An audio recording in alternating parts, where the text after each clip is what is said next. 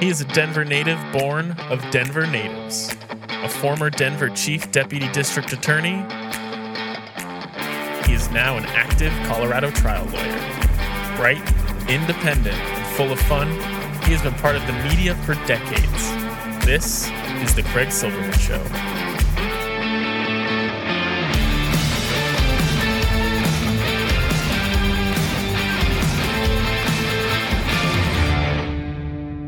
What a world, what a life, what a day. Saturday, July 30, 2022. Proud to be with you again. I know it's a great show because I recorded the interviews. It starts with Dr. Nedra Downing, who is the mother of Tom Hollar. Spoke to her on July 27th, the date her son was shot dead right outside the King Soopers in Capitol Hill, Denver, Colorado. She is a smart woman. We honor Tom. We talk about crime. We talk about Denver, downtown Denver. And boy, does she have wisdom about life after going through that traumatic experience. And you will enjoy this segment. I did. It's uplifting. And then we move on to Representative Steve Woodrow. And it's uplifting as well because he's a smart guy who may be Denver mayor, Colorado governor. Right now he's serving another term in the State House. He's cinched to be elected. He's the Democrat nominee, but he's telling us all about his political views. What a follow he is on Twitter. What a great interview he is as our cleanup hitter. But we have our leadoff hitter, Troubadour Dave Gunders. And I always love your music, but this song, One Stop Shop, it's one of my new favorites, and I have a confession to make to you. Good evening. Shabbat Shalom. Hi, Craig. Shabbat Shalom. All right, let me tell you what I love about this song. It makes me want to dance. That's a good thing. Well, it's kind of a good thing. I would like to know, I'd like to know if you have a ranking of songs of yours that make people dance. What gets people up the most? I mean, it's the final product. You never really know. I don't write a song with the idea of it being a dance beat. In this particular song, One Stop Shop, it was the lick that I came up with first, and it is kind of a funky groove thing. You know? Right, it'll make you move. And what do you mean when I went to see you at what's that called? Lincoln's Roadhouse. Lincoln's right Roadhouse. Mm-hmm. They were dancing onto the streets. It was so crowded with people dancing. Well, and I have a confession to make. Your song Zydeco. Yeah. That's a great dance song. And you know what happened when you played it? I didn't tell you this because I'm not that proud of it. It's a little embarrassing, but I got up and I asked a strange woman or two to dance.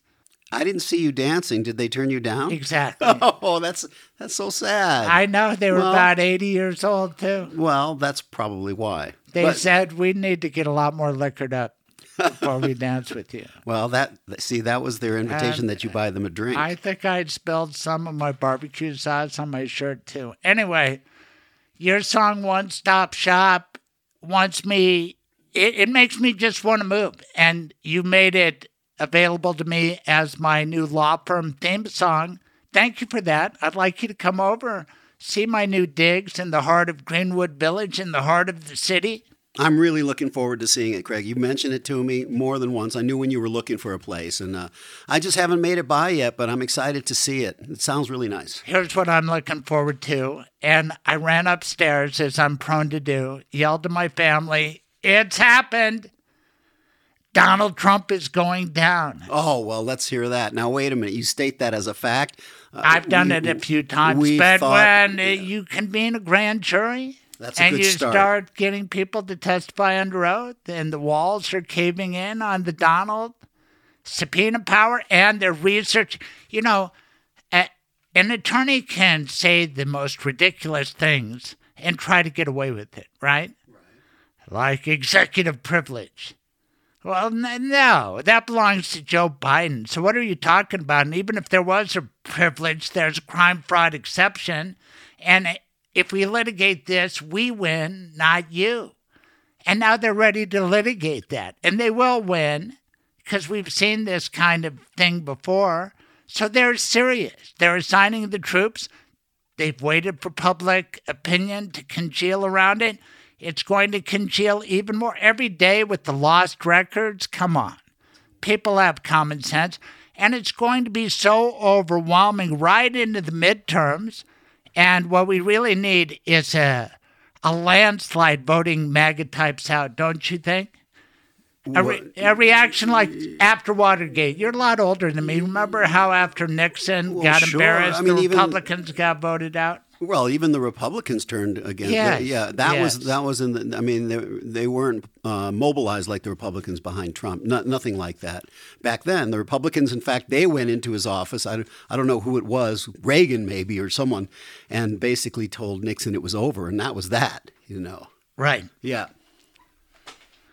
Well, we almost made a bike trip together, but as it turned out, my bike trip downtown to write my column and think about downtown is really something. But you have a lot of downtown Denver memories and thoughts right now. You get down there, what's your most memorable experiences downtown? Well, my good buddy T and I had a duo and sometimes a trio.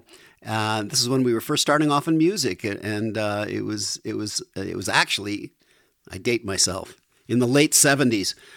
We had a steady gig at a restaurant, Italian restaurant on Larimer called Josephina's. I know it was there until maybe, I don't know, it's been some time, but I think it's long gone now, maybe a decade gone. I went down Larimer Square. I even rode my bike. You're not supposed to, but I ride really slow. There are a couple of ice cream shops. The market is gone. Nedra and I talk about the market. She always stayed at the Oxford when she came to town, because it's like you visiting your kids. They may suggest, hey, you should stay there. Tom Hollar, the late Tom Hollar, when he was alive, said, Mom, I have a buddy at the Oxford. And they treated Tom's family like gold, even after he was gone. And they kept staying in the memories. And she loved to go to the market before they went for a hike. Right. And she said, we would climb Mount Goliath. And I said, gosh, I've lived here my whole life, and I don't know where Mount Goliath is. And she said, it's on the way toward Mount Evans. It's about 10,000 feet. Have you heard about that?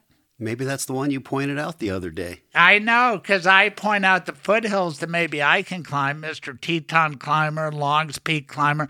You've climbed everything we've looked at, but this seems more approachable. Anyway, you're about to hear the interview with Nedra, and it's really cool and full of, it's just fun thought. She's such a fascinating person. She's a doctor. She's smart as hell.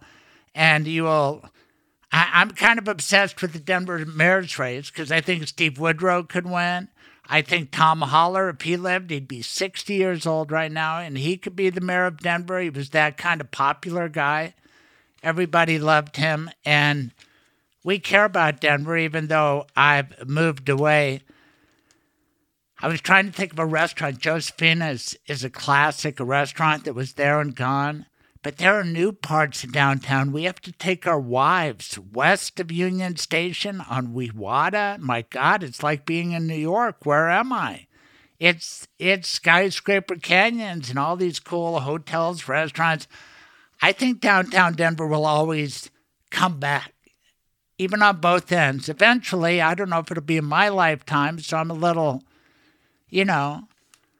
verklempt about it, but I keep going back. It's just a bike ride away, right? So, and what was your experience? I mean, I know when we talked about it, and you told me what you wanted the theme to be, which was a letter to Denver, right? Yes, dear downtown Denver. Dear downtown Denver. And then I wish I had gone. I was able to go with you on what was it, Thursday? You went, but what was your impression? I mean, has the pandemic brought a lot of restaurants there to their knees? Absolutely, but one has survived. It's called the Delectable Egg, and back when I first made District Court, it opened 1983.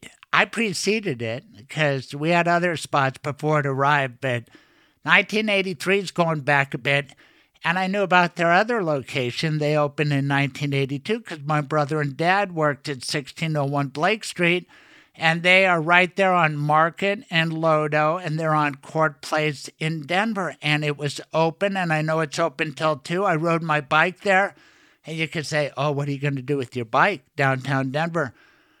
I have my little lock, and I locked it to a pole, and I took a window seat where I watched it, so I wasn't scared. And really, it's kind of an overreaction, although theft is out there. And I'd ridden down 16th Street by my old skyscraper, homeless, encampment, sad.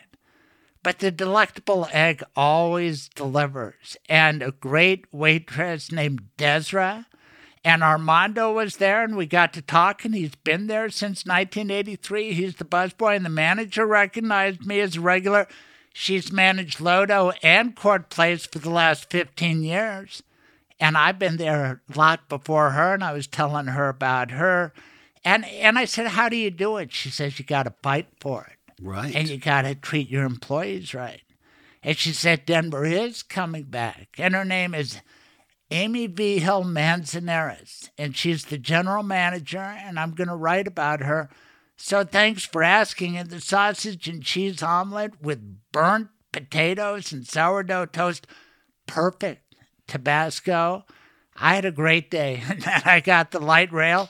And honestly, I was at the Bellevue station 25 minutes later after catching it. Yep. West of Union Station. And I still love downtown Denver.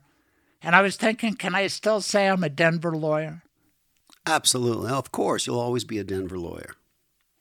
Yeah. What? You're down in DC? I don't live in Denver. I know to work in Denver. Right. Well, people don't care about that. Well, here's what I do. I own a tiny percentage of an office building in downtown Denver. I'm still a Denverite, okay, if I own a little property there. If that's what you need, Craig. That's what I need. All right, let's talk about some other things like your incredible song. Gosh, I love it. It's a seduction song. Everything with you is man and woman trying to get in her. Am I right? In her shop? In her shop. In your well, shop. Now, this wasn't so much about that as it is a bit of a metaphor because it starts off, there's a guy and he gets an old kind of a vacant, loft kind of place in the heart of the city. In the heart of the city, and he's fixing it up. It's like, to me, I think it was a metaphor of his heart that needed some reconstruction, and he fixes it up in the hopes that someone will come by in his life. It's got a great start musically. It's rollicking. Is that something to think about? I'm going to rollick as I start this song.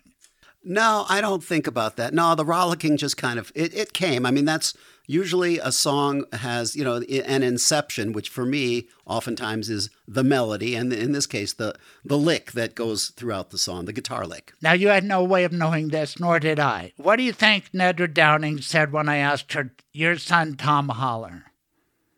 What do you think he would have achieved? What was he really passionate about? Oh, well, since you're asking on this subject, I would say she might have said he wanted to be a musician. Is that right? No. Okay. He wanted to be an artist, though. Okay. And his thing was neon. Oh. And then what are the odds that you would pick out a song to give me this week with the word neon in it? Mm-hmm. Mm-hmm. He makes a neon sign. It's flashing in the window. It's like the lightning bugs, that they glow and they attract a mate. Right. And that word neon is, of course, in the classic song about downtown, Petula Clark. Don't you think that's one of the most impactful songs of all time? I just do, because do you know what year that came out?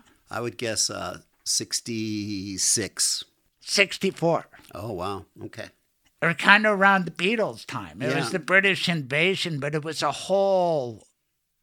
I mean, it wasn't the Beatles, but it was different than anything we'd really ever heard before in a way, wasn't it? Right. It was a cute song. I mean, it was, when you sent it to me, I listened and it was, I felt some nostalgia. Pet Clark was cute, and the song was cute.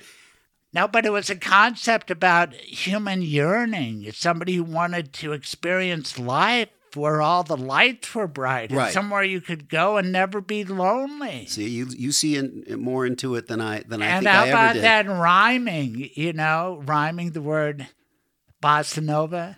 With? Before the night is over? Over. Over, right. How can you lose? All right. The lights are much brighter there. You can't play songs to that. Anyway. Right. It's a feel-good song, no I doubt. just think it influenced me because I could understand the words.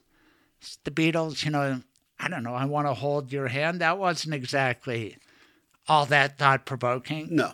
Although that's the way it starts with a handhold, right? Right. That's the way it starts. Yes. It was you innocent. Seductive guy. You're telling somebody, what do you mean? How did you choose turn to the left? Because that's kind of been my journey politically. Turn to the left? Is that just a rhyming device in your song? I like the idea of turning to the left rather than the right. I know. I think for myself, I always tend to turn to... I'm a lefty, see?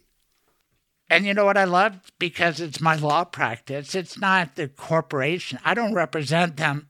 It's a one-on-one thing. And it's a leap of faith, just like when somebody hires you to do a renovation of their house, right? It's very much, yeah. And you say, I'm counting on you to be counting on me. Right. What a line in your song. Do you realize what a wordsmith you are? No. You're an artist. You're something else. I wouldn't go that far. The other Thank thing you. I love about this song, well, great backup singer. Who is it? Do you remember? Sarah. Is it Sarah? Yes. It's Sarah, my daughter, who sings in the I guess it's the bridge part of the song. Yeah. It's a great song. Let's let everybody hear it. I love your confidence in the song. Is that what it takes to pick up somebody or to attract someone? Confidence? You might know better than me. No, you've done very well. You're the guy with the swagger and the rollicking start. Everybody enjoy One Stop Shop by Dave Gunders, our troubadour, and enjoy the rest of this great show. Thank you. Thanks, Craig.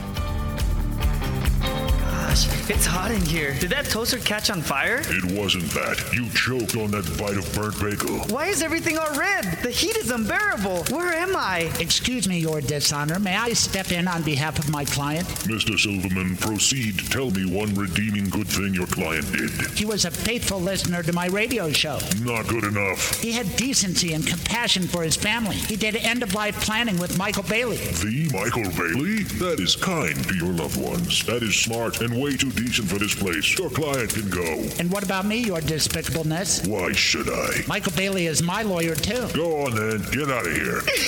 Now, part of that was serious and part of that was fictional. But you will die someday, and if you don't make a legal plan, the government will make one for you. Call my lawyer, Michael Bailey. His rates are reasonable, and he can meet with you and your spouse wherever you want and on weekends and evenings. 720-394-6887 or online at mblawllc.com. Now back to the Craig Silverman Show. Hey, I have some exciting news. I am starting my brand new law firm. Its attitude, mine. The legal skills, mine. The support staff, incredible.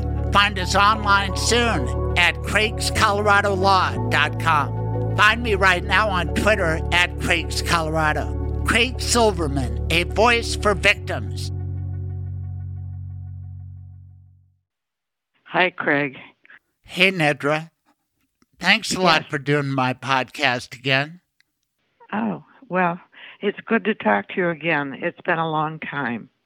I know we were good friends back 30 years ago, I guess, when my son Tom. Yeah, almost 30.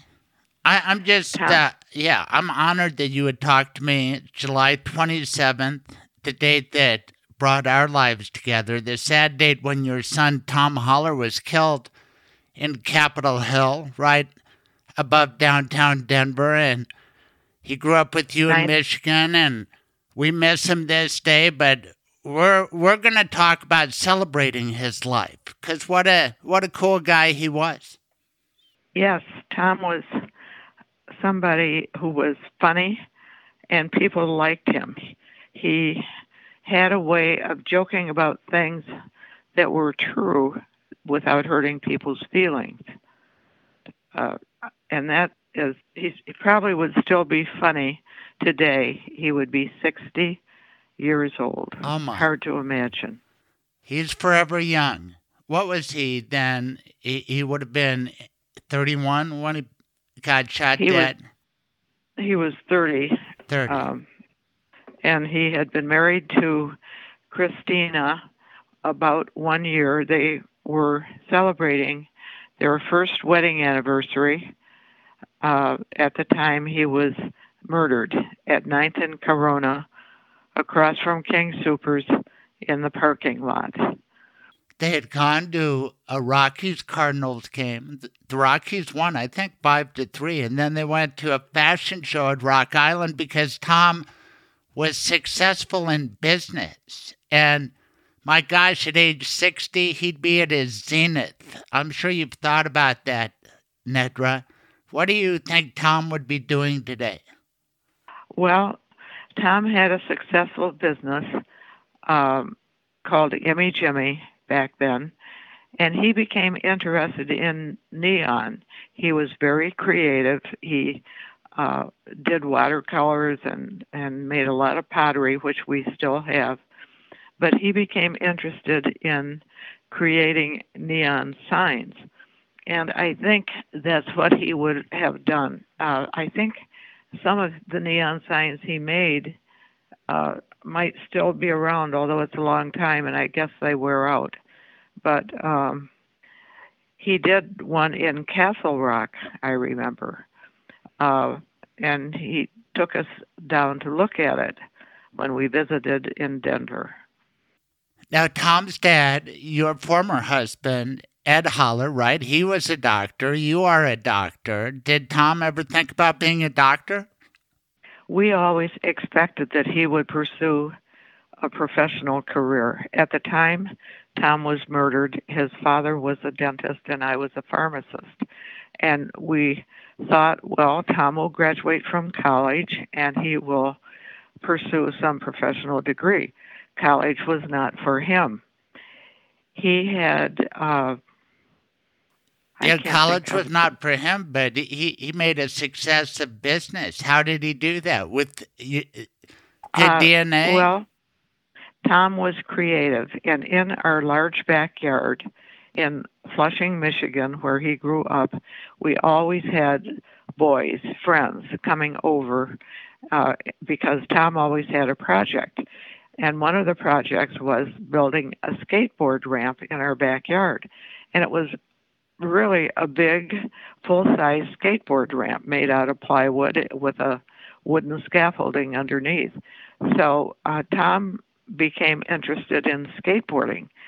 And when he went to Denver, he started out repairing skateboards.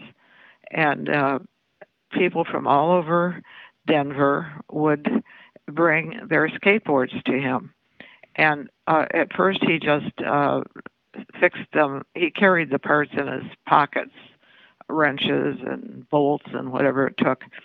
But pretty soon they started coming, and he was on 13th Avenue, and there was a store that was vacant, and the owner was willing to rent it to him for some very low amount of rent, like $50 every 3 months or something. So Tom set up shop repairing skateboards on 13th Avenue, and pretty soon he was selling skateboards, and that started it. And then he started selling caps and T-shirts and things like that, and pretty soon he had a successful clothing store.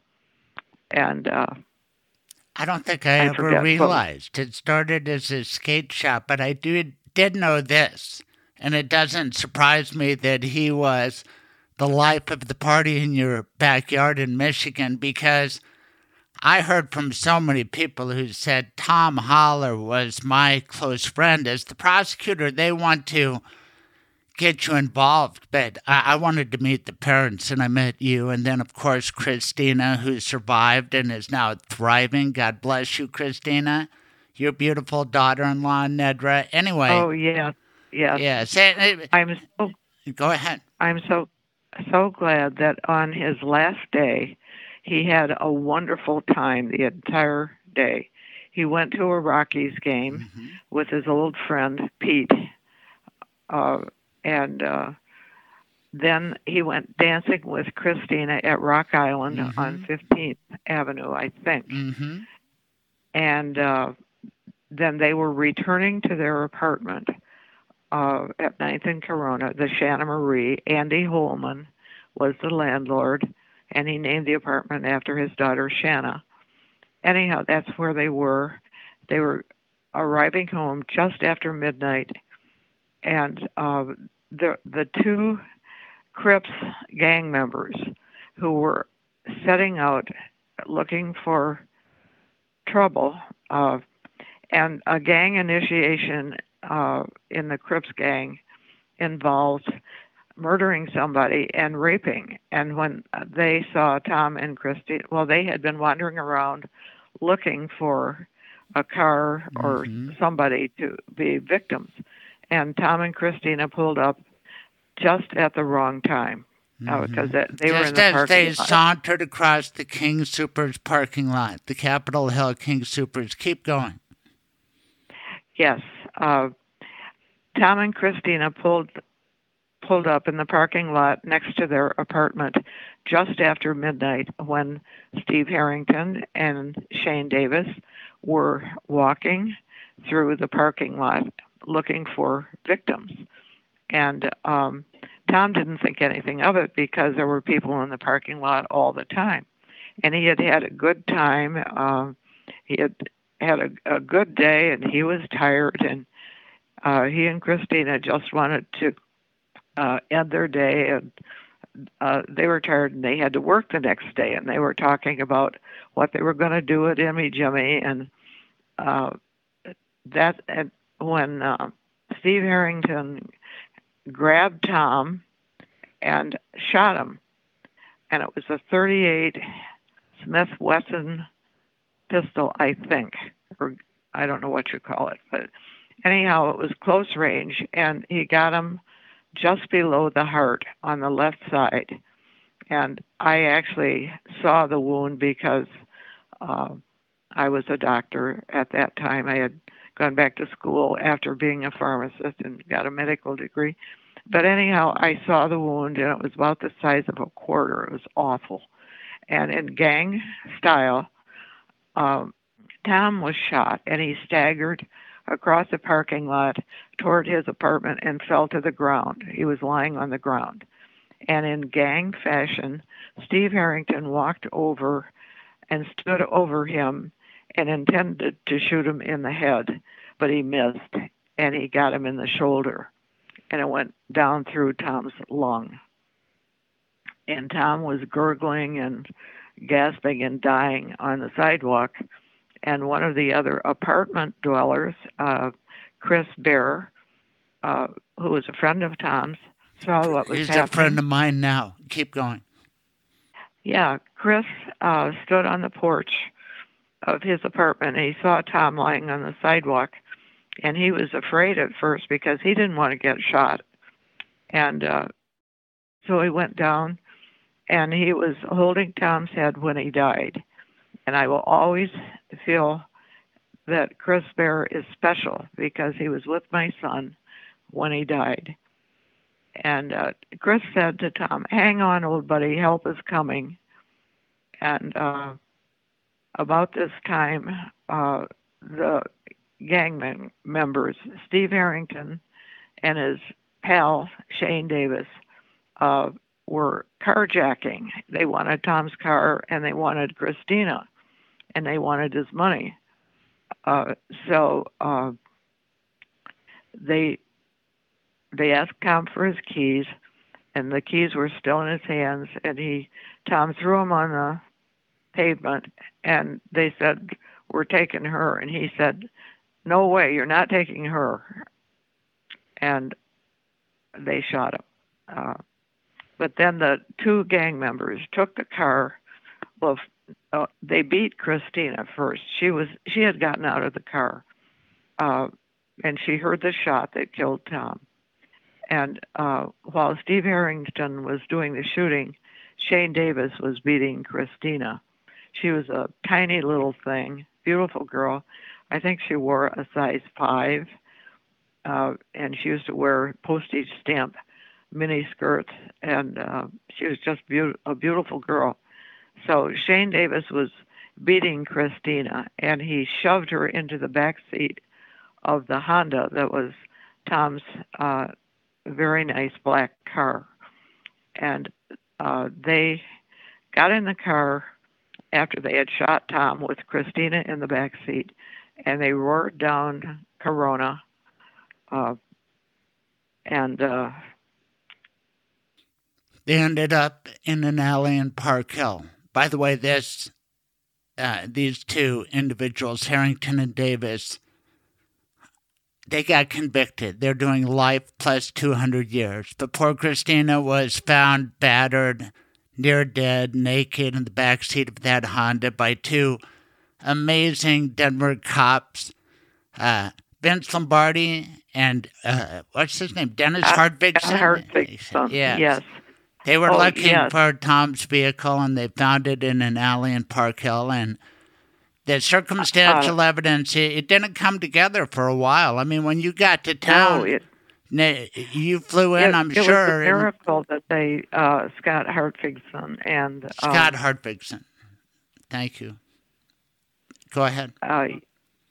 Vince Lombardi.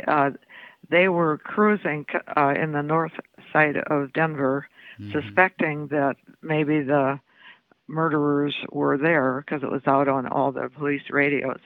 And they just happened to notice a gleam in the alley, one of the alleys in that part of the city.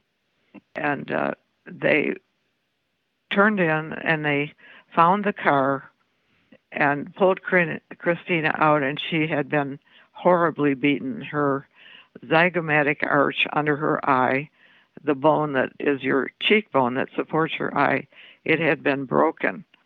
And one of her eyes was drooping down. It was terrible. It's a miracle that she actually survived. And it was her mother, Gloria, who saw to it that Christina got the best of medical and dental care. They knocked out her teeth, and her eye was repaired so that she has vision, and it's just a miracle that... Do you remember who her eye doctor was? Her plastic surgeon, I mean, that restored her beauty. And gosh, Christina's beautiful. But this doctor, I wonder if I know a name that you don't, even a doctor's name. I don't know his name. E.O. Wiggs, W-I-G-G-S. And he had repaired another victim in a case of mine, Gus Polidor, who had his occipital bone bashed in. And he's just a beautiful plastic surgeon when it comes to making your face look good as new or better. I just want to salute him. Keep going, Nedra. Anyhow, Christina... And he was a great witness, too, so I like that as well. Keep going. Yes. Christina moved on, and she has had a good life. Her older child is entering college this fall, and I would like to think that that could have been Tom's child. Of course, it is. They in a were way. looking for houses. They were going to buy a house and start a family. Oh, yeah. At the time, he was murdered. Yes, and Christina's blessed with a beautiful new husband and 2 daughters, and gosh, it's just amazing, her recovery. And she had a lot of friends, too, and Tom and Christina were the it couple. Anybody who met them knew this couple's going to go far in Denver, Colorado, and I feel bad for people like you because I grew up in Denver. My heart is here. I assume your heart is in Michigan. And I feel bad that such a bad thing happened in my city to your precious son. How should I feel about that? Well, I think Denver has changed. I think it was such an attractive city that a lot of people have moved there, and probably from Los Angeles. Anyhow, when we were there the last time, Denver had become crowded. There were lots of cars, lots of people, and it wasn't the same for us. We had our little routine where we like to go back to the place where Tom bled to death on the sidewalk at 9th and Corona, because that place will always be special for me. And we like to light it's every candles July and lay 27, flowers. And I'm going to go there in your honor today, and because I have to go buy King Supers anyway, so don't give me too much credit. But I and you know where the Shanna Marie, its parking lot where Tom had another vehicle, a hearse he kept. Everybody talked about that. He was such a character. And the bottom line is that the Shanna Marie, I don't think it's identified that way anymore. But you and I will know that forever. And your son is kind of frozen in time. Have you thought about the fact that he never really experienced the internet? You kind of handle it well.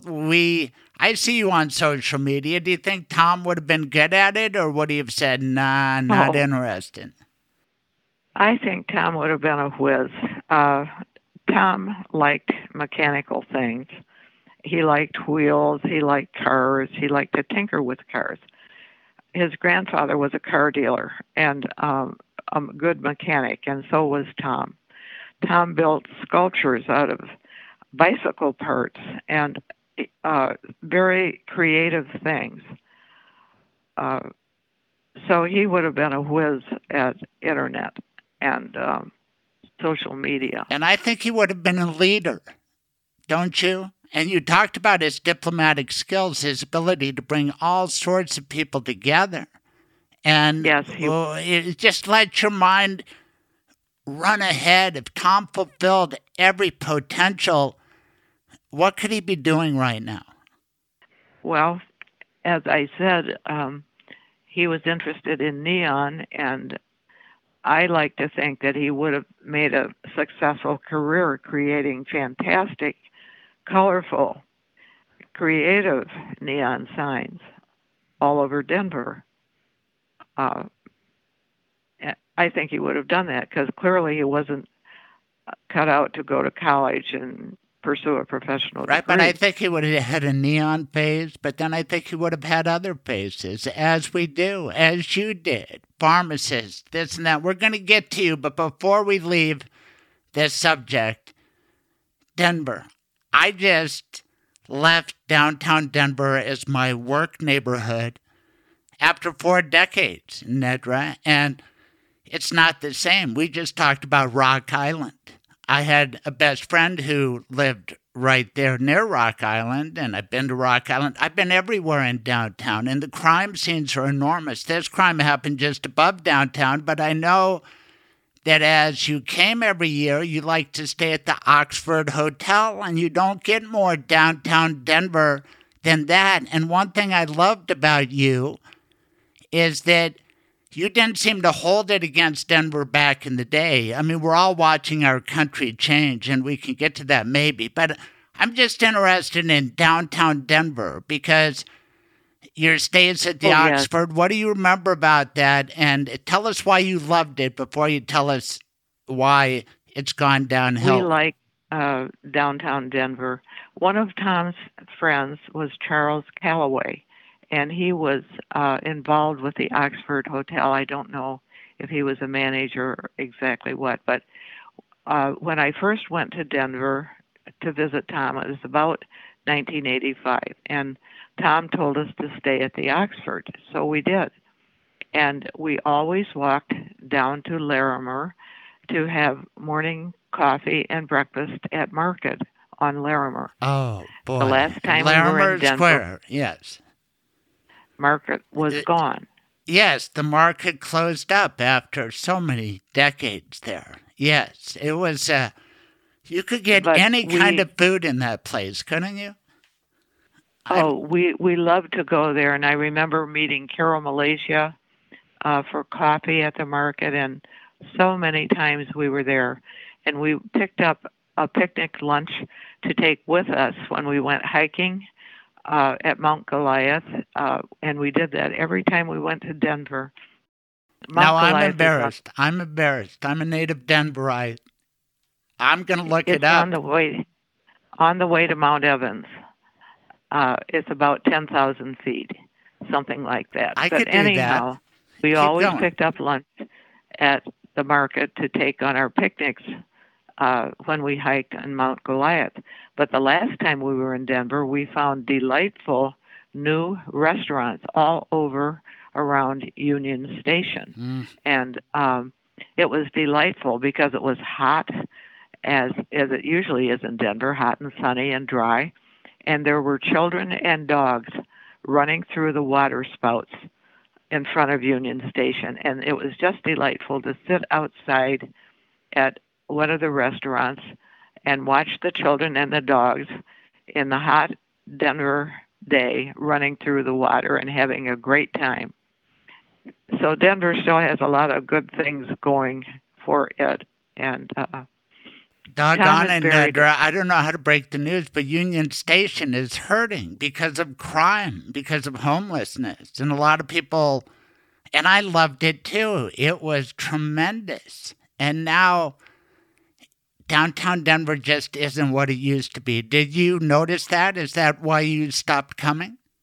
It just was crowded with cars and people, and Market was gone.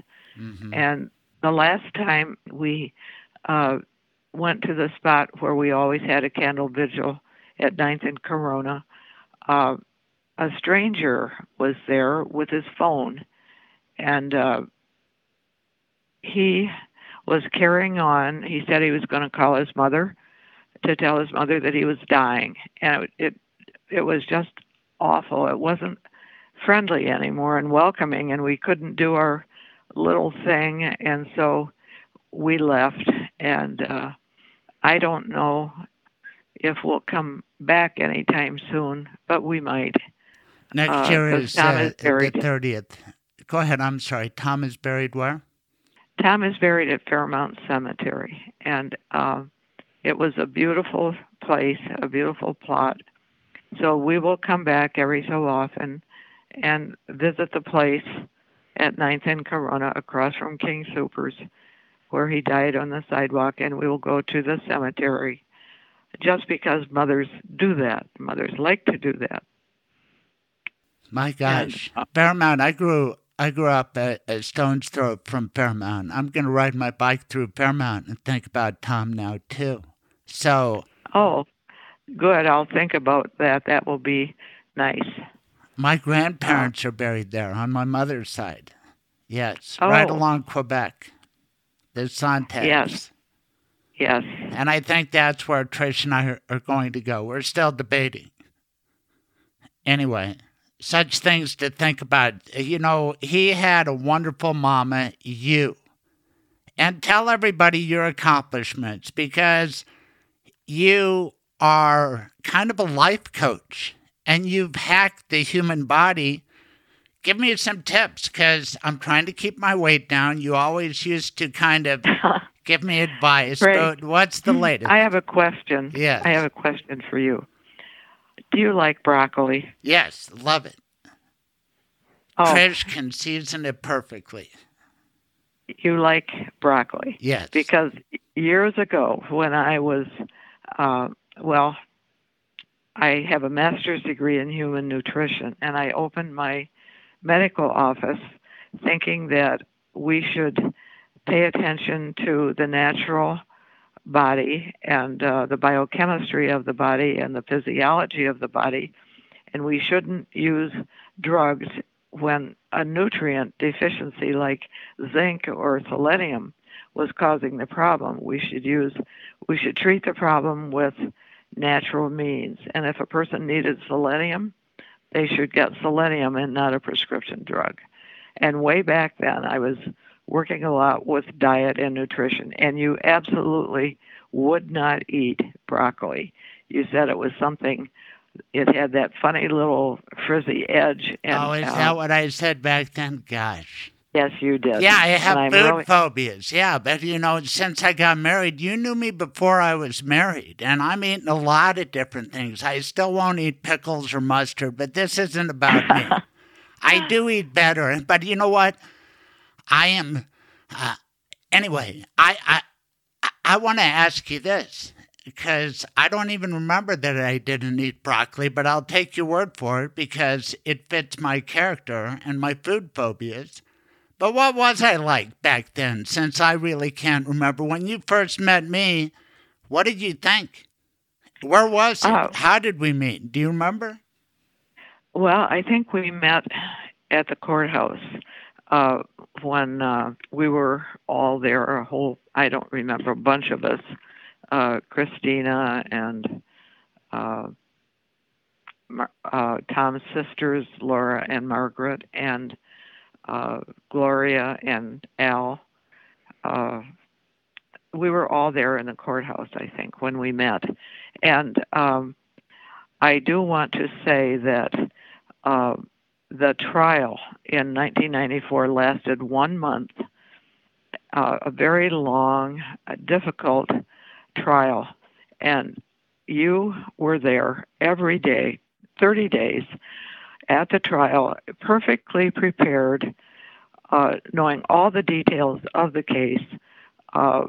You didn't use notes, and you were a presence in the courtroom. Everyone listened and paid attention.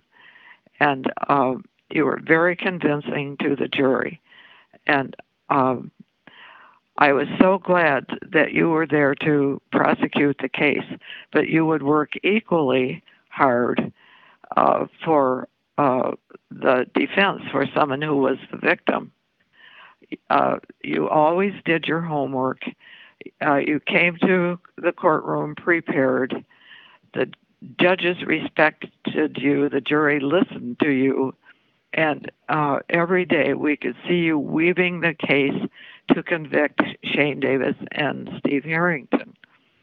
And I think that you are a good enough attorney that had you been on the defense, you could have gotten those two murderers off.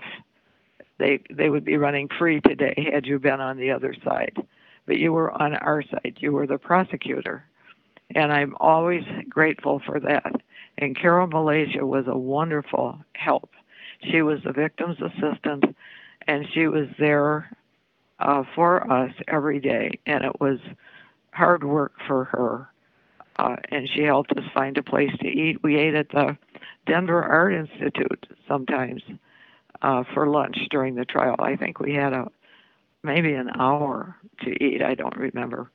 But we had to find restaurants. And Carol was always there helping us and counseling us. And oh my gosh, you're giving me chills. And thank you for all the nice things you said. But the trial took place on the fourth floor of my favorite building in the world. I'm getting choked up.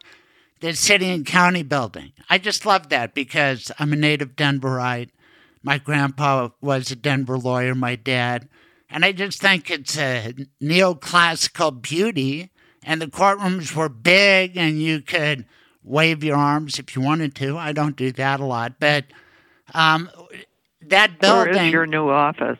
I'm in the Denver Tech Center. Yeah, I've moved out of downtown Denver. I'm in Greenwood Village after all these years. So I'm really thinking about that. But I want to tell you what a bad eater I am and why I probably weighed about 35 pounds more during that trial. But I was pretty fit, and I filled up some big suits, and my shoulders were bigger, and I eat different now because I would go to the police building where they had a grill, and I would get 2 double cheeseburgers. Seriously, 2 double cheeseburgers and French fries just so I wouldn't be hungry all afternoon. Because if you're as big as I was, I didn't want my stomach grumbling for more food about 4 o'clock. And you might think it would make me sleepy, but I was on adrenaline during that trial. It was a big deal. It was on court TV, too.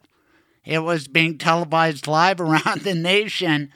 But I ate that bad. Isn't it amazing I'm still alive? Oh, well, you had good genes, probably protecting you from eating like that. And you met my parents. They're gone, but everybody got to know you because you were nice enough to say, hey, Craig, you should be the DA, and I'm going to back you. And we had a press conference at the Oxford Hotel where you spoke because, my gosh, people can listen to you now, and you're brilliant. You were a presence then. You came to Denver, and you were not shy about talking about your feelings. Why did you do that? Why did you get political with a guy like me? I actually don't remember all the details, but... Remember I ran for Denver DA against Bill Ritter? Yes, I do. I remember that. And I guess I felt that you would have done a good job. I mean, you do your homework, you're prepared, you know the law, and that's enough about me. You're so nice. Let's talk about you, because how have you succeeded, and are you still working to this day? I retired, and Howard and I have had a good life. We've traveled all over. We recently came back from a week with a family at Paws Up in Montana. It's a resort, really nice place where we had a good time. They went river rafting and kayaking and horseback riding, and they took a helicopter over Glacier National Park, and we're considering going back to Montana for another vacation next year. But Howard and I have traveled to Turkey 2 or 3 times, to Italy 3 times, Croatia, the Netherlands, Belgium, Germany, Switzerland. So we've had a good life, done a lot of traveling. Not much now anymore. I don't really want to go back to Europe necessarily. I might, but right now I'm saying no. No, Montana is where you should go. And that's where my oldest is. And let's just leave the podcast that way, because you are once again giving me chills. Because when I met you, I was single, right? And I didn't have any kids, of course.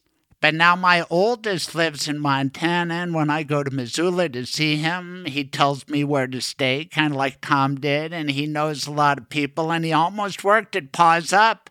So I know a little about this place, and I'm just thinking, my God, if anything ever happened to my beautiful oldest son, I don't know. I mean, you've lived on. You've moved on. What else can you do? But on this day of remembrance, I mean, it's got to be the inflection point in your life or just one of several? Well, it's been a good life, and the acute grief of losing Tom lasted a normal amount of time, which could be as long as a year or two. But now it's missing him and wondering what he would be like now that he would be 60. I know he'd be funny.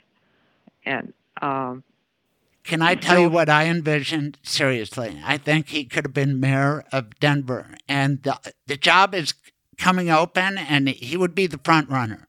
And I think he would do a good job because he's got the right amount of compassion and discipline and a head for good business. How about that idea, Mama? Oh, well, hard to think of him being that disciplined. But didn't he get along with all sorts of people? Oh, he did. He made friends with everybody, and they were drawn to Tom because he was non-judgmental. He accepted everybody, and after the trial, when there were convictions on 8 counts for each of the Crips gang members, we all went to McCormick's bar to celebrate. We were sitting around a big round table. Chris Bear and Eric Bear and Christina and her brothers, the Schneiders. Anyhow, great big table. And all of a sudden, I had to leave because I thought, gee, it isn't really a celebration. It's very sad. My son is still dead, and 2 young men who had the potential to have a good life are put away for life without chance of parole in Canyon City. Because I think both Steve Harrington and Shane Davis could have had successful lives without being criminals, without being gang members. So it was very sad. So I left the celebration at McCormick's bar, and I went up to our room on the 5th floor of the Oxford, and pretty soon here came Christina, and she and I sat there, and we were talking and remembering, and the Oxford had sent us a bottle of champagne to celebrate. So Christina and I popped the cork on the champagne, and we sat there drinking champagne and remembering Tom and the trial and everything that we had all been through. So that was a poignant moment that I will never forget. I'll never forget the way you just ended this podcast. I never heard that story before. God bless you, Dr. Nedra. I mean, you are Tom Hollar's mother, and that's a high compliment, don't you think? Well, I'm proud of who he became. I was worried for a while. That's like my mother. They'd say, "Are you Craig's mother?" And she would say, "Why?" Yes. So Tom was like that, and he had a little mischief to him? Yes, he always did. He always got into trouble with his best friend, Mitz Lee, and he had a lot of friends in our neighborhood. Was it fair to say he was full of fun, right? He was just a fun guy to be around. If he was in an office, everybody would congregate around him. I've seen this type, and I know just because so many people have said, I was Tom Hollar's friend. I'm thinking around Denver, how many friends could this guy have? But he did. Yes, he did. Nedra, you are my friend. Thank you very much for doing this podcast. Well, it's nice to talk to you again, Craig, and I had forgotten about some of these things, so it's good to remember, and I'm glad you're going to visit those places today. Well, the And bike nice ride, I don't know. talking to you. This weekend I will. The podcast will air this weekend, and I'm going to remember Tom this whole weekend, starting today, the 27th, through the end of July, okay? That's when you used to come to Denver, and I miss you. I hope you come back, and I hope Denver gets better. I don't think either of us takes any joy in the fact that downtown is deteriorating. It's sad, but let's leave on a happy note. Just crowded. I don't think it's necessarily deteriorating. I think it's just crowded. Right. But it's got I a lot don't know. of I don't live issues. there. It's got a lot of issues, but the Oxford's still there. McCormick's is gone, but maybe next year at the Oxford, okay? Yeah, maybe. And maybe I'll see you Okay. in Montana, all right? Yes, nice talking to you, Craig. All right. Bye, Nedra. Bye-bye. Bye. Now, during the pandemic and otherwise, a lot of people have so much affection for their pets. That must come up all the time. What's going to happen to Scruffy? What can you tell us about that, Michael Bailey? What you can do is create a pet trust in Colorado. You put money into trust, and then that money is available and earmarked to care for the dog. And it can last the lifetime of the dog or 21 years, whichever is shorter. And then when the time frame for the trust is up, you can dictate who gets whatever leftover money, or I have several clients who will leave it to some sort of animal shelter or animal rescue to be able to care for other animals. How cool is that? You can go to Michael Bailey's office, and he has offices all over, and you could meet at your home, whatever. I love the way you practice law. You've kept it going for a long time.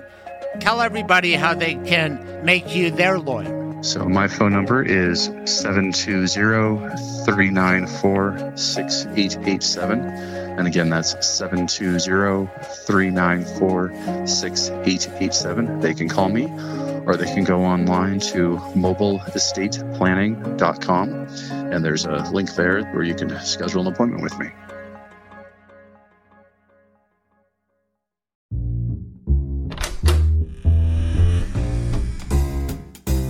Welcome to Craig's Lawyers Lounge. Now, this guy is a regular guest because he starred season 1, episode 37. Then he came on season 2, episode 60. Now he's on episode 107, and he keeps growing and getting more popular. He is a state legislator. I think he's going to maybe be mayor of Denver someday, possibly governor of Colorado. Steve Woodrow, how are you? That's quite an intro, man. It's nice to be back. You flatter me, but it's nice to come back to the Lawyers Lounge and have a chat. How have you been? I have been making a lot of moves. It's kind of stirring me up in a good way. I am leaving Denver as my workplace for the first time in my long career. And I'm opening up my one-stop shop in Greenwood Village, and I am going to recommend my clients go see other lawyers when I can't handle things, which is a lot of the time. And they should know that Woodrow and Peluso is just exactly the kind of firm I like, one that doesn't compete with me, because you guys do brainiac stuff, complex litigation, suing banks and whatnot. Isn't that right? Yeah, lately we've focused a lot on suing banks, financial institutions, telemarketers, debt collectors, and large landlords, especially the large abusive ones, unfortunately, here in Colorado. We've had a lot of run-ins with them lately. But it's contingent practice, complex work, and it's always fighting David and Goliath. We're always representing the little guy against, some, large corporation that needs to be held to account. I love that kind of thing. And again, in my one-stop shop, and of course, there are no referral fees in Colorado. I just want the best for my clients, and I've been doing this for 4 decades. My brother before me, my dad before me, his dad before me, all in Denver. I have some experience, so I'm sure it's just like you. When you don't know something, you say, but you know what? Here's a good guy to call. So I think highly of you. And I want your opinion about Bitcoin, because I noticed you went after a guy named Kaplis. Is that right? Mark Kaplis? Or is it pronounced Karpellis? We always said Karpellis. First, let me congratulate you on your move. That, I know it's hard to leave Denver after all these years, but it is exciting, to start up your own shop. I've always said that's one of the best parts about having a law license and being an attorney is the entrepreneurial side. There's a handful of professions, I think, that lend themselves to this. It's like us, it's dentists and a couple others. And so just mazel tov to you on that. And I'll keep you in mind for referrals as well. In terms of Bitcoin, oh goodness, what year was that? Was that 2014? It was something before like I started losing money on Bitcoin. My God, thank God. That's why I have to keep working until I'm 90 years old, because Bitcoin. No, I did not go in that far or that late. But do you dabble in it? Is it a con game or is it the real deal? It's an alternative currency. It depends on the growth and reliability of the network and whether enough people buy into it. But it's one of those quote-unquote assets that's only worth what someone else will pay. It does lend itself to abuse. All these NFTs and, Bitcoin sort of lend themselves to money laundering, so we got to be really careful about that. In terms of, my specific involvement with Bitcoin, it's quite an incredible story. In 2014, a guy named Mark Karpellis took over a website called Mt. Gox. At the time, how do you Mt. spell Gox, that? MTGOX. Yeah, MTGOX. Yeah, it actually stood for Magic the Gathering Online Exchange. There's a kind of a nerdy game. Sorry for any of your listeners who are really into Magic the Gathering, but there's kind of this, quirky, nerdy game that people play called Magic the Gathering. It's a card game, and this was an online exchange where people could trade these cards. Mark Karpellis buys the exchange, and essentially over a weekend or so, re-engineers it, restructures it to become a Bitcoin exchange. So instead of passing Magic the Gathering cards back and forth, people are going to be exchanging Bitcoin for money. And before he really knew what he had created, he looked in the accounts, and tens of thousands and then ultimately hundreds of thousands, millions of dollars, and hundreds of thousands and millions of Bitcoins were being traded on his platform. And then what ended up happening, believe it or not, if you believe him, he lost the keys to 400,000 Bitcoin. Oh, okay. Now, at the time, that was something like how much? At the time, that was something like $470 million, right? We kept contending it was billions. I mean, today it's obviously, you do the math. And you represented the poor. You represented some poor saps who had invested into his Magic the Gathering. But they had stored their goods. They had stored their Bitcoin there. Yeah, so we represented at my former law firm, and they're still pursuing the litigation. We were essentially pursuing Mr. Karpellis and Mt. Gox and Mizuho Bank, who was financing or facilitating the transactions. They needed a financial institution to back it out of Japan. And we had filed the lawsuit in Chicago in federal court. Mt. Gox had declared bankruptcy in Japan. They filed a recognition of a foreign bankruptcy in Dallas, Texas at the Chapter 15. And so there was a day where I had filed a TRO and a preliminary injunction to freeze any of Mark Karpellis's or Mt. Gox's U.S. assets, any servers hosting any Bitcoin, any Bitcoin mining operations that they might have that, touch upon, within U.S. jurisdiction, to freeze their assets and to get discovery. And when I landed in Chicago for the hearing, because I was living here at the time, when I landed in Chicago for the hearing, I got a phone call that Mt. Gox had filed this Chapter 15 bankruptcy, and that there was going to be a telephonic hearing with the bankruptcy court in 15 minutes that I had to do by cell phone. And I basically had to convince the bankruptcy judge not to issue an automatic stay so I could proceed with my TRO and preliminary injunction hearing in Chicago.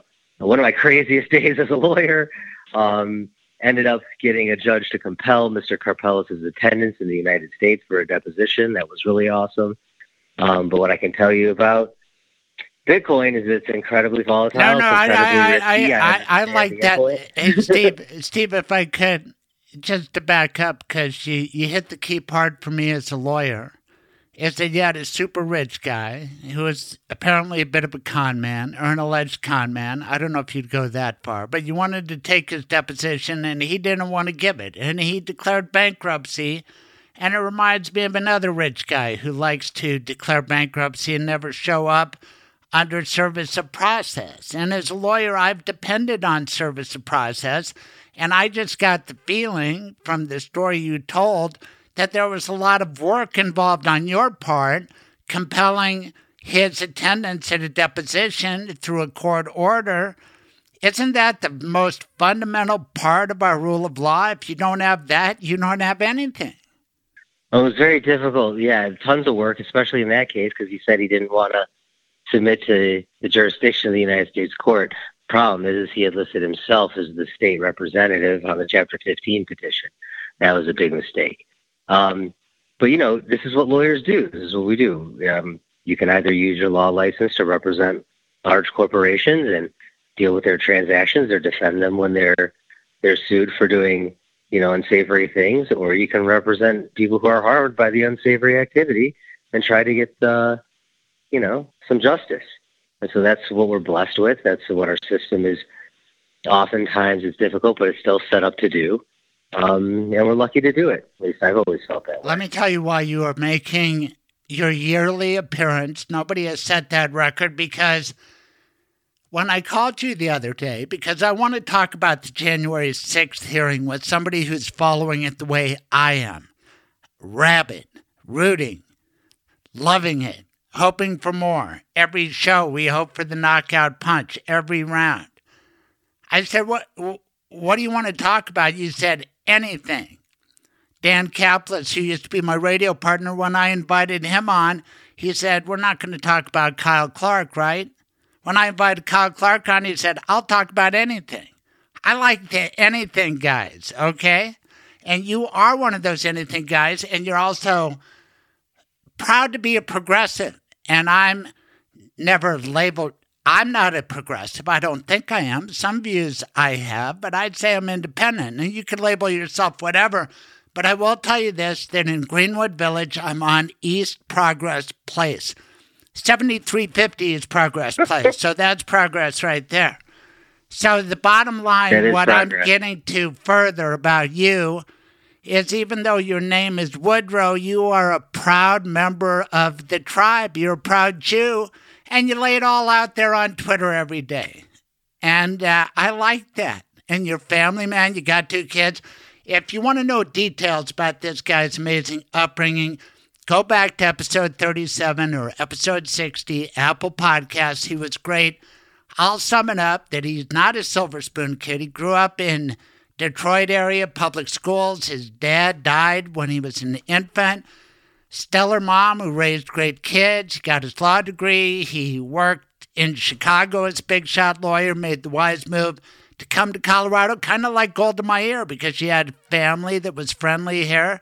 He came to visit. You said, this is a good spot. Now he's married, raising 2 boys. Am I right? Just like Trish and I did. Did I sum it up pretty well? I mean, you're very flattering. I would never put me and Golda Meir in the same breath. In terms of, making the right decisions on life. But, I appreciate that. Golda. Did you know that's why she came to Denver from Milwaukee? That's almost like where you came from. Yeah, that is the story I've heard as well. She's legendary. In terms of my upbringing, we weren't destitute. We were lucky. We had, the government safety net I won't say that my mom's second husband was a nice guy, so that kind of stunk. But, you go through tough times early in life because, it just happens. And then it's supposed to build character. And the more you go through, hopefully the more character you have. It's just like I just told you, you are different, though, because my dad was a successful Denver lawyer, and I was blessed to have that. I went to Denver public school, so it's not like we were super rich, but you were missing a dad through a health problem. That's devastating. Were you able to have a bar mitzvah? Oh, sure. I had a bar mitzvah. I had a service actually at the Wall in Israel. It was amazing. I sort of, believe it or not, I know I'm so stunningly and ruggedly handsome, but believe it or not, back when I was 13 years old, I was quite the chubby, geeky, awkward little Jewish kid who excelled at Hebrew school. I was really good at it, and so I had kind of devoured my bar mitzvah was set for September because I was a summer baby, and I ended up having, my Torah portion on lockdown really early, and so they kept feeding me more. And I ended up realizing that if the more I took in and was able to do, the more they were going to keep giving me. So I kind of stopped. So when you say you excelled at Hebrew school, was it in the Bible stories or was it in the Hebrew reading or both? I mean, for your bar mitzvah, they give you different prayers to read and right. Torah portions and the Haftorah and the Maftir and the, there's like a standard sort of base level of what most kids do. I did the full service with my partner. She was amazing. I did my full service. And then on top of that, I did another full service earlier in the summer at the Wall in Jerusalem, and then another Torah portion on top of Masada. So, I had all these different Torah portions to learn. And I spent looking back, I spent a lot of my, age 12 memorizing Hebrew and memorizing Torah portions. Right, but that's the key age. That's the key age to learn how to speak a language. I kind of stopped right there, and probably at a first grade level for Hebrew, maybe not even that. What about you? Have you gotten better since your bar mitzvah? Have you learned Hebrew? Can you lead a service? Can you read without vowels?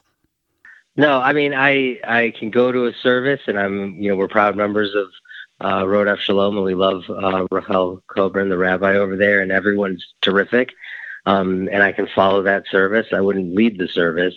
But, in terms of the language, no, I stopped as well, sort of around that time. My wife has recently picked up Hebrew through Duolingo. She's done Spanish in the past, as well as Czech. So, learning new languages is something that I really admire about her. But, it's actually something funny enough we were talking about earlier this week. I sort of, said, hey, maybe, I'll take a Hebrew class with you. And what did she say? Sure. I would imagine you'd start tweeting in Hebrew. I mean, how many hours a day do you spend tweeting? And I like it. I'm not ripping you. And sometimes I can't stop doing it.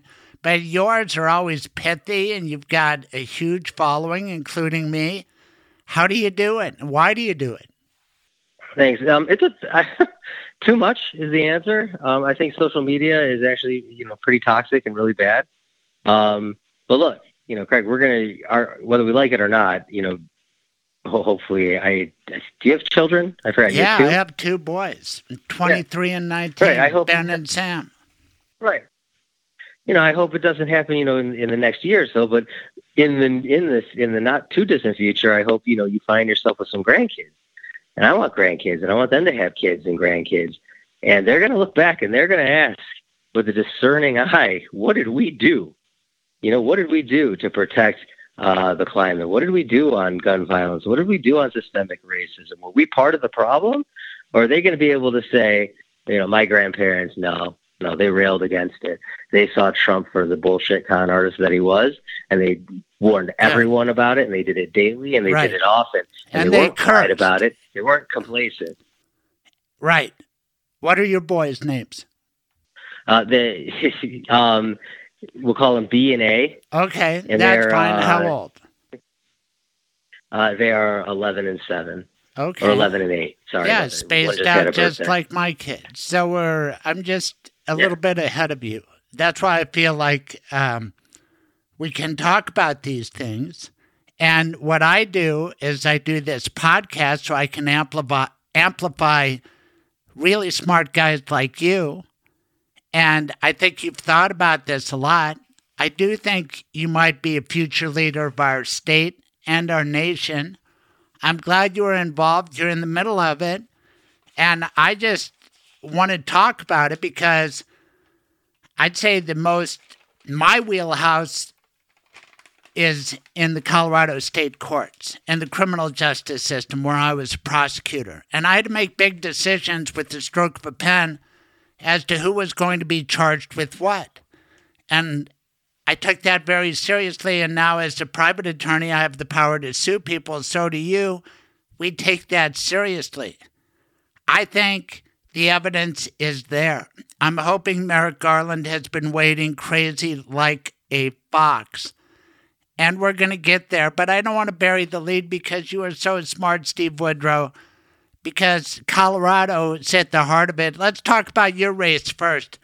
Isn't it over already with you as the Dem nominee? Well, I would never take my voters for granted. I'm in a heavily D-leaning district. I did win the primary. I didn't have a challenger there because I was an incumbent coming in from House District 6 into the redrawn House District 2. I do have an opponent in the general election. The only things I know about her, I've read.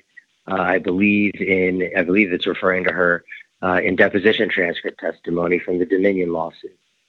She might be, according to this deposition testimony, the only employee or registered employee or agent of FEC United.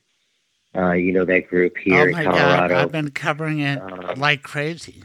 Yes, Joe right. Oldman, Christy Burton Brown. Right. They made it Bandemere. Randy Corcoran's involved. Dominion's getting sued, as they should be, by everybody, especially Eric Coomer, who has a case in Denver District Court where Dominion Eric Coomer just won some really big motions. Yes, I'm following that case, absolutely. Keep going. Yes, so that's my opponent. Her name, I think it's Stephanie Wheeler. I'm not too concerned about my race. What I am concerned about, it touches upon what you were just saying with criminal justice. I'm worried about keeping the state house and the state senate. That's super important, and it's also important to keep the AG, the Secretary of State, and the Treasurer. But I think we're good on the state house. We gotta, work really hard. We gotta do the grassroots work, the canvassing, the lit drops, the postcard writing, the texting, phone banking, all that stuff beats commercials and the mailers all the time. Okay, the real grit it out, roll up your sleeves, grassroots activism, that's what wins races. And so if we do that, we're going to be okay in the state house. I am worried about the state senate. There are several key races that we've identified that we have to win. All right, tell me, incentivize me and my audience, because I like to think I have an independent crew. And I got a little energized when you said Stephanie Wheeler is part of FEC. I know what that means. It means mega MAGA, ultra MAGA. Are there some state senate races where ultra MAGA is going against a Democrat and it's close and you would encourage people to help? Well, without going, through every opponent, talking about the key races, the senators that we have to get elected, you have to get Rep Kyle Mullica, who's a nurse, a registered nurse. He's the only nurse, who's practicing, who's also serving in the legislature. We got to get him from the House to the Senate. Rep Tony Exum Sr. is trying to go from the House to the Senate, key race down in, I believe, southeast Colorado Springs. You've got Rep Tom Sullivan. There's no greater fighter for gun violence prevention in this state than Tom Sullivan, who's running for the Senate this time around. And who's running against Tom? He's been a guest on this show. I want to back him. That's close to home. Who is his opponent, if you know? I don't know, and if I did, I would never tell you. Right, no, but it would be close. It'll be close in Centennial, right? That's just a competitive district. It's a competitive district. The Independent Redistricting Commission was a huge mistake. I think Democrats, need to understand that we're playing checkers. We're not playing checkers here, folks. This is chess. They would never have done the same for us. And, handing things over to an Independent Redistricting Commission really wasn't the right idea. So now we have far more competitive races than probably the state is in terms of its demographics. But that's okay. We don't mind going to voters. We don't mind making our case. We've done a lot of good. Let me tell you why majorities are so important, Craig. Okay, let's take a look at what we've done the past few sessions with majorities. We've passed 8 gun violence prevention bills. That includes safe storage, reporting lost and stolen, establishing the Office of Gun Violence Prevention, removing state-level preemption, expanding background checks to include violent misdemeanors. This raft of gun violence prevention. Isabella Thallis, Stolen Firearm Mandatory Reporting Act, named after Isabella Thallis for the terrible murder of her in downtown Denver, June 10, 2020. That trial's coming up in September. I represent her boyfriend, Darian Simon. So, yeah, we took note of that statute and all its extenuating circumstances, which will come out at the trial. But keep going. But my point is, none of those happen without Democrats controlling both chambers and having the governor's office. And nothing more will happen if we don't hold the Senate. Any gun bill that gets passed will be coming out of the House, and it will die an early death in a GOP-held Senate. So if you care, if you're a listener and you living in Colorado and you care about gun violence prevention, vote Democrat for Senate. Start looking at Senate races. Reach out to people who you know are connected and involved in this stuff, and say, which are the Senate races I need to get involved in? I want more gun violence prevention measures passed in Colorado. Now, the big one, obviously, is abortion access. Yes. Right? And reproductive health care rights. Yes. What Roe really means when it says we're kicking it down to the states is that abortion is now on the ballot in every state House and every state Senate race. Right? Regardless of however your candidate feels. Wouldn't you say in every prosecutor's race too, Kellner versus Weiser, and also every DA's race, because who's going to prosecute these crimes? Yes. Tremendously. It starts with what the law is, right? And to keep what we just did, because we have majorities in Colorado, because the voters did their work in 2016 and 2018 and 2020 and elected Democrats, we were able to pass REA, the Reproductive Health Equity Access Act, and that's the Reproductive Health Equity Act, and that's incredible. That says, as a statute, as a law in Colorado, we've codified that reproductive health care decisions are between doctors and patients, right? We are an island, an oasis now, where we always have been, but now more than ever, where folks come from out of state to get reproductive health care access and abortion care. And we need to make sure it stays that way. If we go and elect ourselves a Republican Senate, there's nothing else we're going to be able to do not to protect providers, not to protect people who come here, not to protect the people who assist them in coming here. To the extent that there are other things that we could look at and do, whether public financing of reproductive health, access. All of that comes to a standstill if we don't hold the state Senate. So we have to win. So we have to win for abortion access. We have to win for gun control. We have to win for the environment. The Republican Party, some of them are very nice, and you can go and you can hang out with them, but they are not environmentalists. They do not care what happens to our air and our soil and our water. And you see the brown cloud outside. It's gross. And you know what? Here's the thing. I want to get to J6, and the truth is you are so smart about all this stuff. That's why I recommend episode 37, episode 60, because one was abortion madness and the other was about guns. And I want to get your opinion about what happens after the Dems retain the State House. You're a big shot Denver politician. Once you're reelected by acclamation, are you going to get in this Denver mayor's race? Oh, goodness, no. First, I appreciate what all that you say about politics and the future and whatnot. I got to be honest, and I'm not just saying this, and it's going to sound hokey. I am focused on passing legislation now for HD2, right? And what do our voters want here in Denver? What they want better schools. They want higher teacher pay. They want okay. If you aren't running, who do you back? Do you have favorites? Because I'm just wondering who's going to lead Denver. I see it in some tough, struggling times. You're in the know. You're raising a family in Denver. Here I am, just outside of Denver. I am not keeping up the way you are. Who do you see on the horizon to be Denver mayor? Alec Garnett? I hope he would do it. He's smart.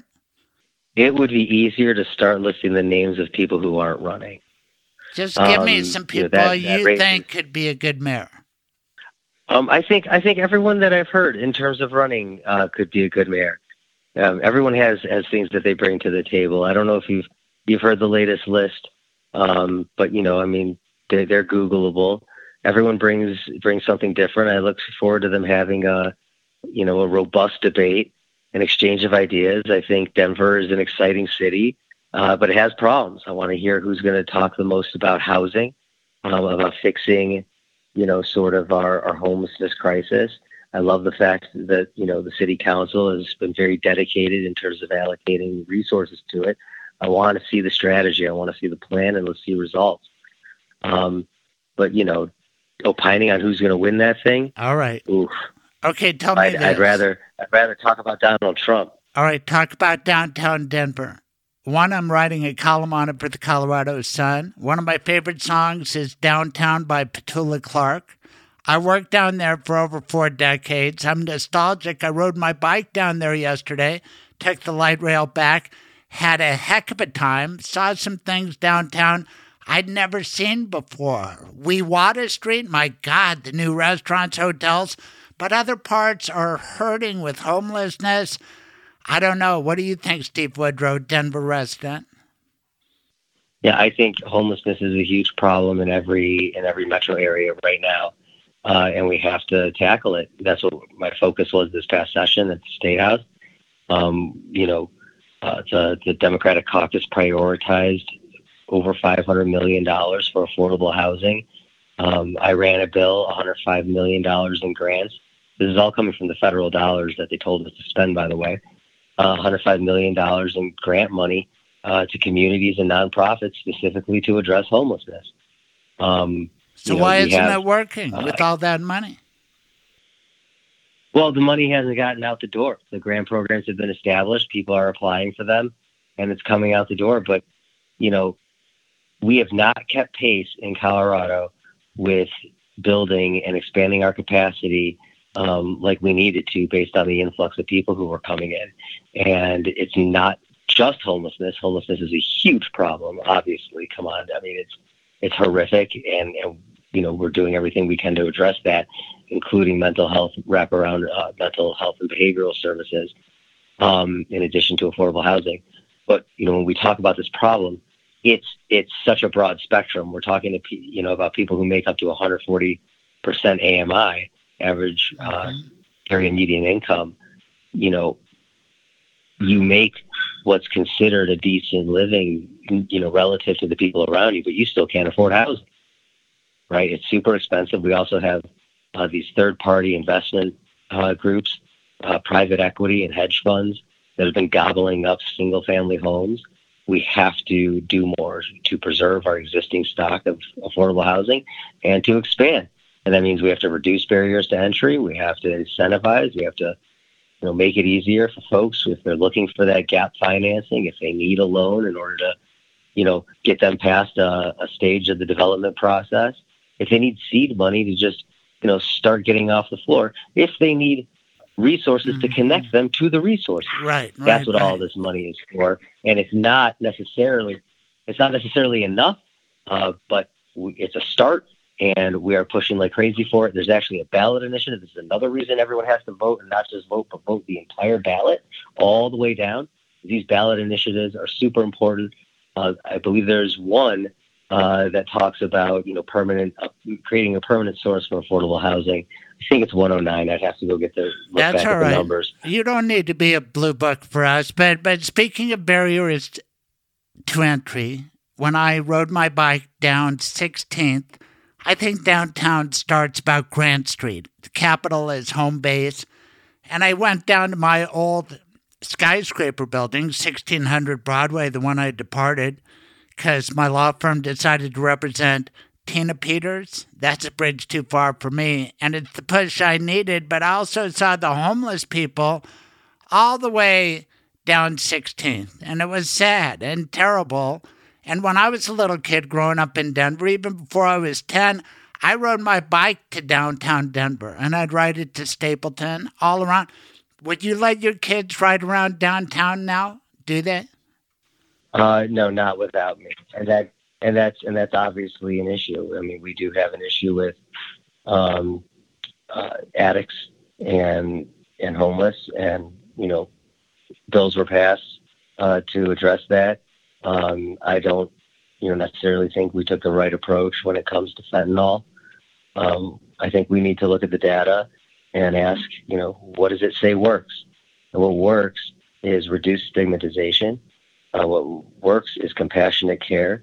What works is the ability to have sort of a 24/7 ability for an addict to go get anonymous care and go get care where they are not stigmatized, where they don't have barriers to entry, and we can get them off the streets. The approach we did take, and there was a lot of misinformation about this, is we felonized the possession of 1 gram of any narcotic, so long as there's a detectable trace amount of fentanyl found on it when they test. To me, look, you're a former prosecutor. I can only imagine that's a ton of discretion being put in your hands as to what to charge. When you get someone, we're talking about possession. We're not talking about distribution. I think the logic behind it, by the way, was, look, we're talking about a gram, and a gram is usually, when you're talking about fentanyl, you're talking about 10 pills of fentanyl. And so when someone has 10 pills, you can make, sort of the judgment as to what they were doing with them, although I'm sure addicts carry more than 10 pills. Right, but it can be like 10 bullets. And in full disclosure, I'm in the newspaper this week representing the mother of the late Max Osterman, and we believe we know who supplied the fentanyl, and he did it professionally for a long time. We believe there are others who've been damaged, and there are all sides of this issue, and God bless you for working on it, because our future is at stake, and it's a scourge. But I want to get your smart legal brain, because you're in Craig's Lawyers Lounge, about the Supreme Court. I'm so upset about this. That's going to last for decades. Clancy Thomas, Sam Alito, in charge. Did you ever think you would live to see this terrible day?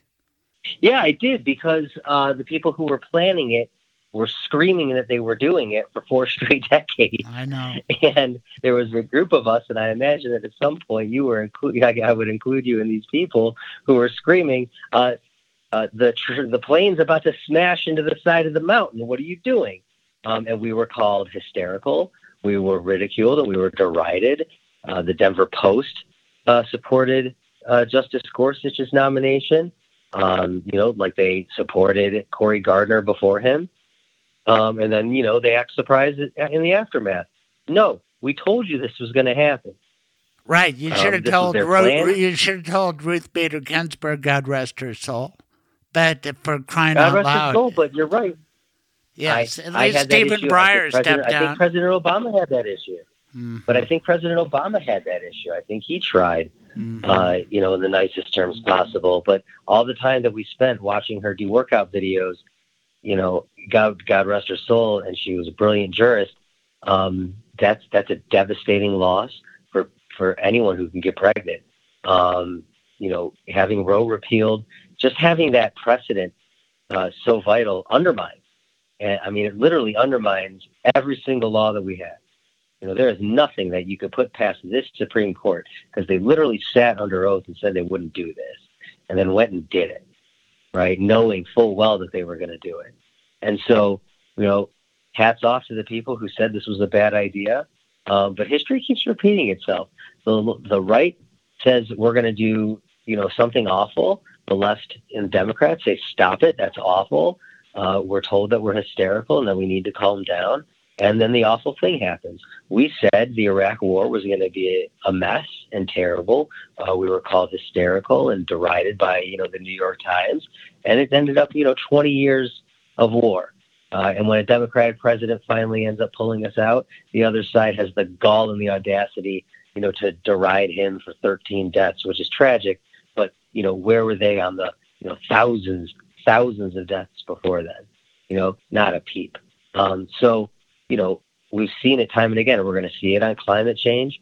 There will be a day when right, but let's not pass by the Supreme Court because I'm feeling bad, and everybody is. But what's the solution? Do we need to expand the court or legislate our way out of it? The people try to impeach Clarence Thomas for his role with his wife in January 6th. How do we get out of this mess, Steve Woodrow? Oh, I think we need more justices. There's a couple ways to go about that. We either need more justices or we need to make it look like we could get more justices. But the long and the short of it, Craig, is that we have two options. Republicans, because of the way the system is set up, the Senate being very anti-democratic, 2 senators, no matter how small your state is. From Wyoming, for God's sake. Anyway, keep going. North Dakota, South Dakota, Wyoming, Montana, Idaho. Great states. Those are 10 U.S. senators, right? For those 5 states. They have a smaller population combined than Los Angeles. So it's a very anti-democratic system. It's a relic of slavery. That's the reason it was put in there in the place. We had the Civil War. We got rid of slavery, but we kept the system. And so really bad ideas happen. But it's where the holdups are. We have to rejoice when Senator Manchin decides to finally, reach a deal. And that's a real problem. Most folks don't know this, but FDR, after his first year in office, had 60 U.S. senators who were Democrat. By the end of his first term, I'm pretty sure he had 70 U.S. senators. That's, and that was only out of 96 because he didn't have, 50 states. They only had 48 states then.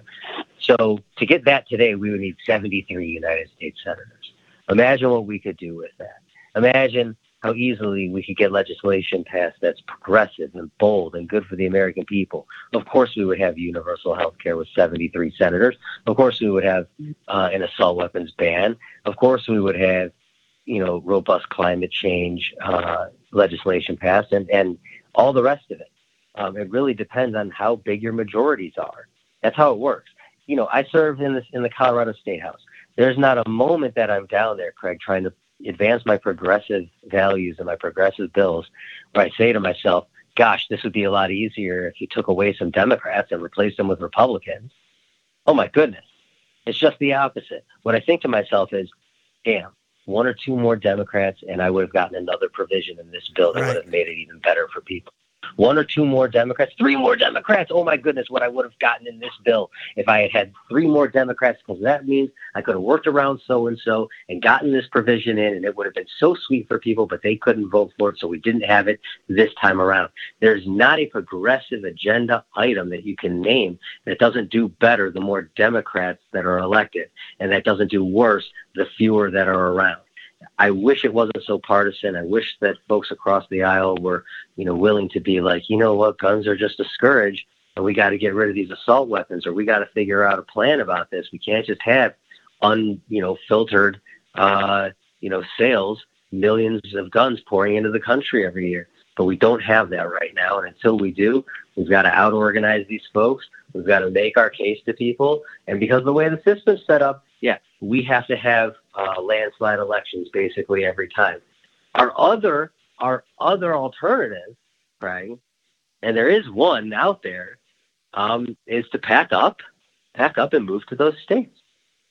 Let's get Soros to open up that checkbook. I've never gotten money from him, but my goodness, start paying for progressives to go to North Dakota, South Dakota, Wyoming, Montana, Idaho.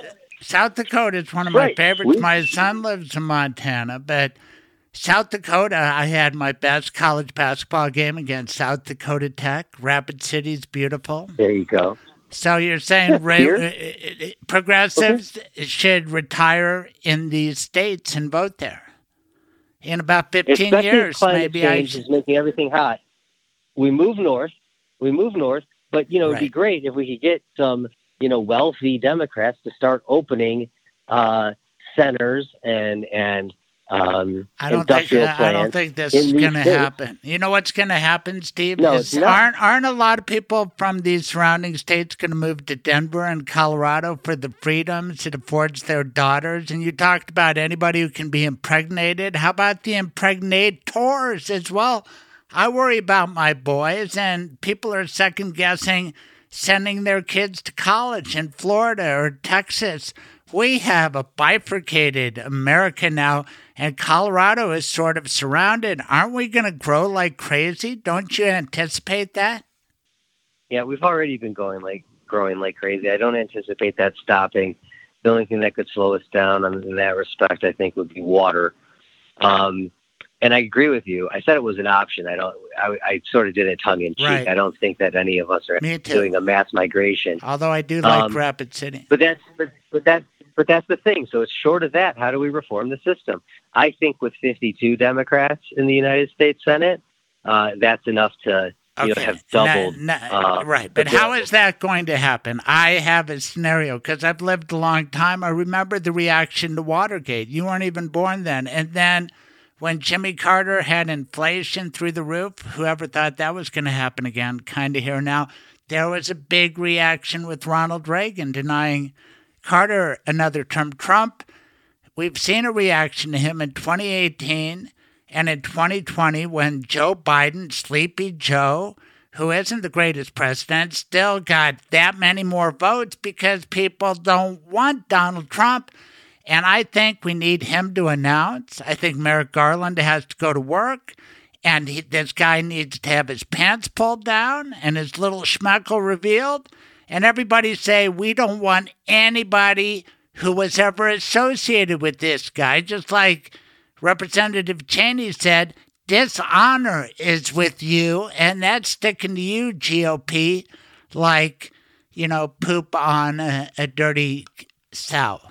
So what do you think about that? Is it possible that Donald Trump suffers the knockout blow and brings down the whole Republican Party around him?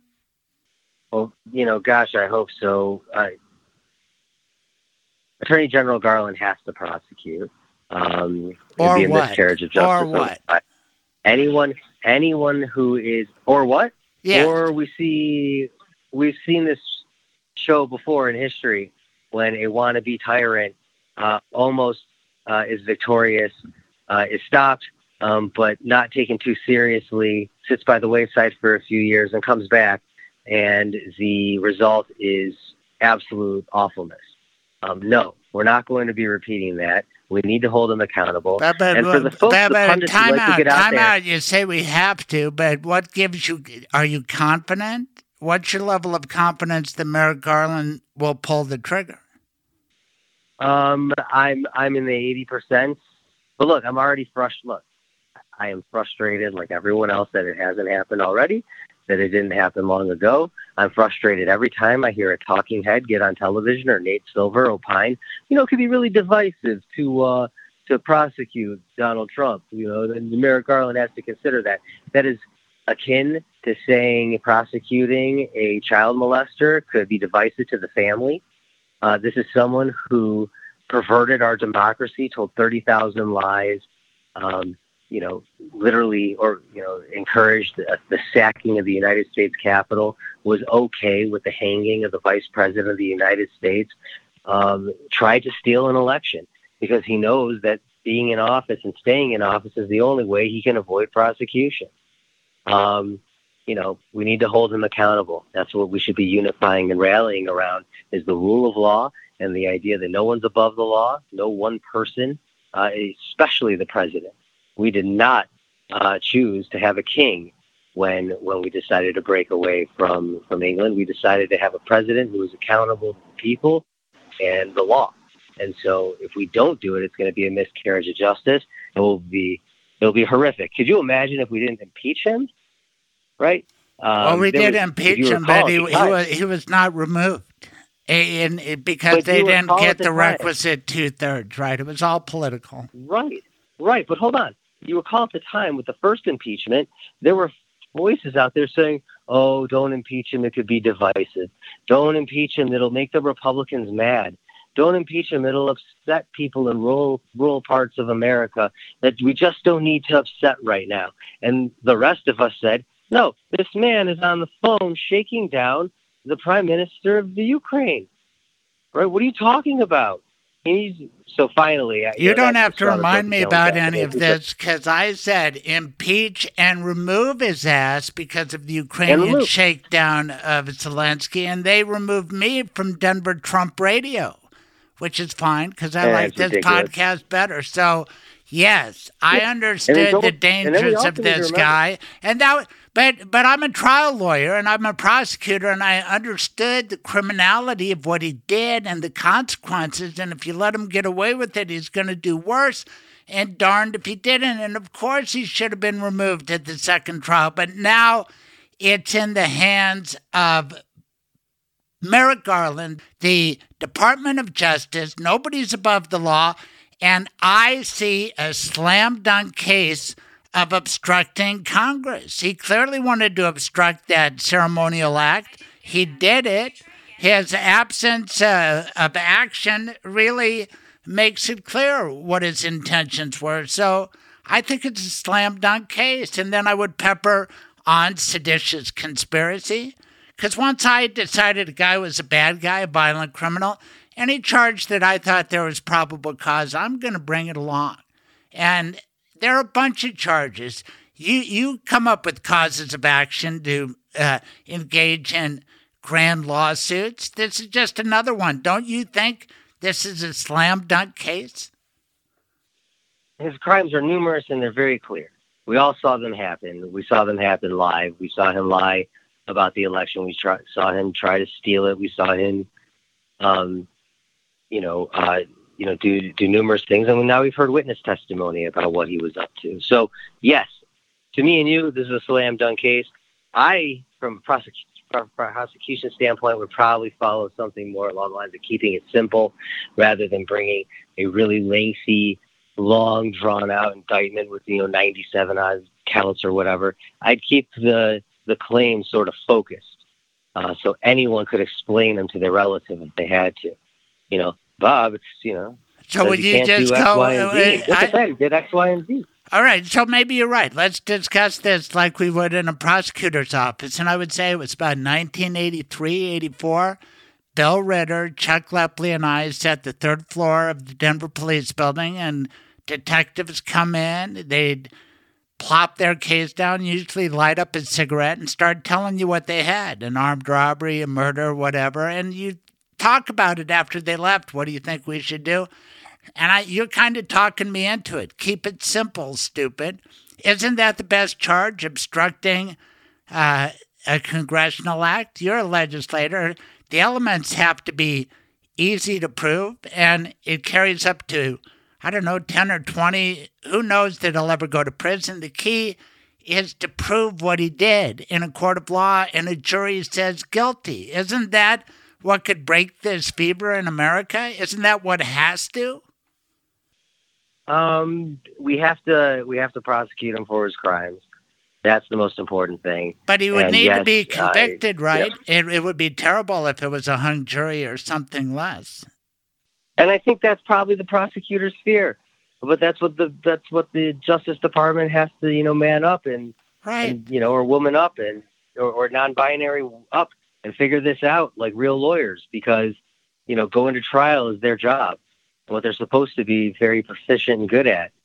Look, one of the advantages that I think a lot of us overlook is there was this other guy who released this whole report. His name was Robert Mueller, and he came out with this whole report detailing Trump's crimes, right, in terms of obstruction of justice. Yes. Okay? Those are laid out, right? We could charge him with all of that.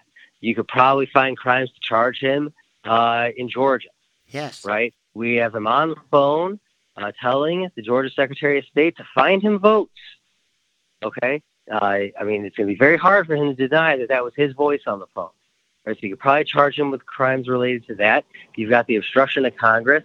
And then you have this ongoing financial fraud and investigation that's been coming out of various jurisdictions in New York and the Southern District. And, they're going to have to proceed with that.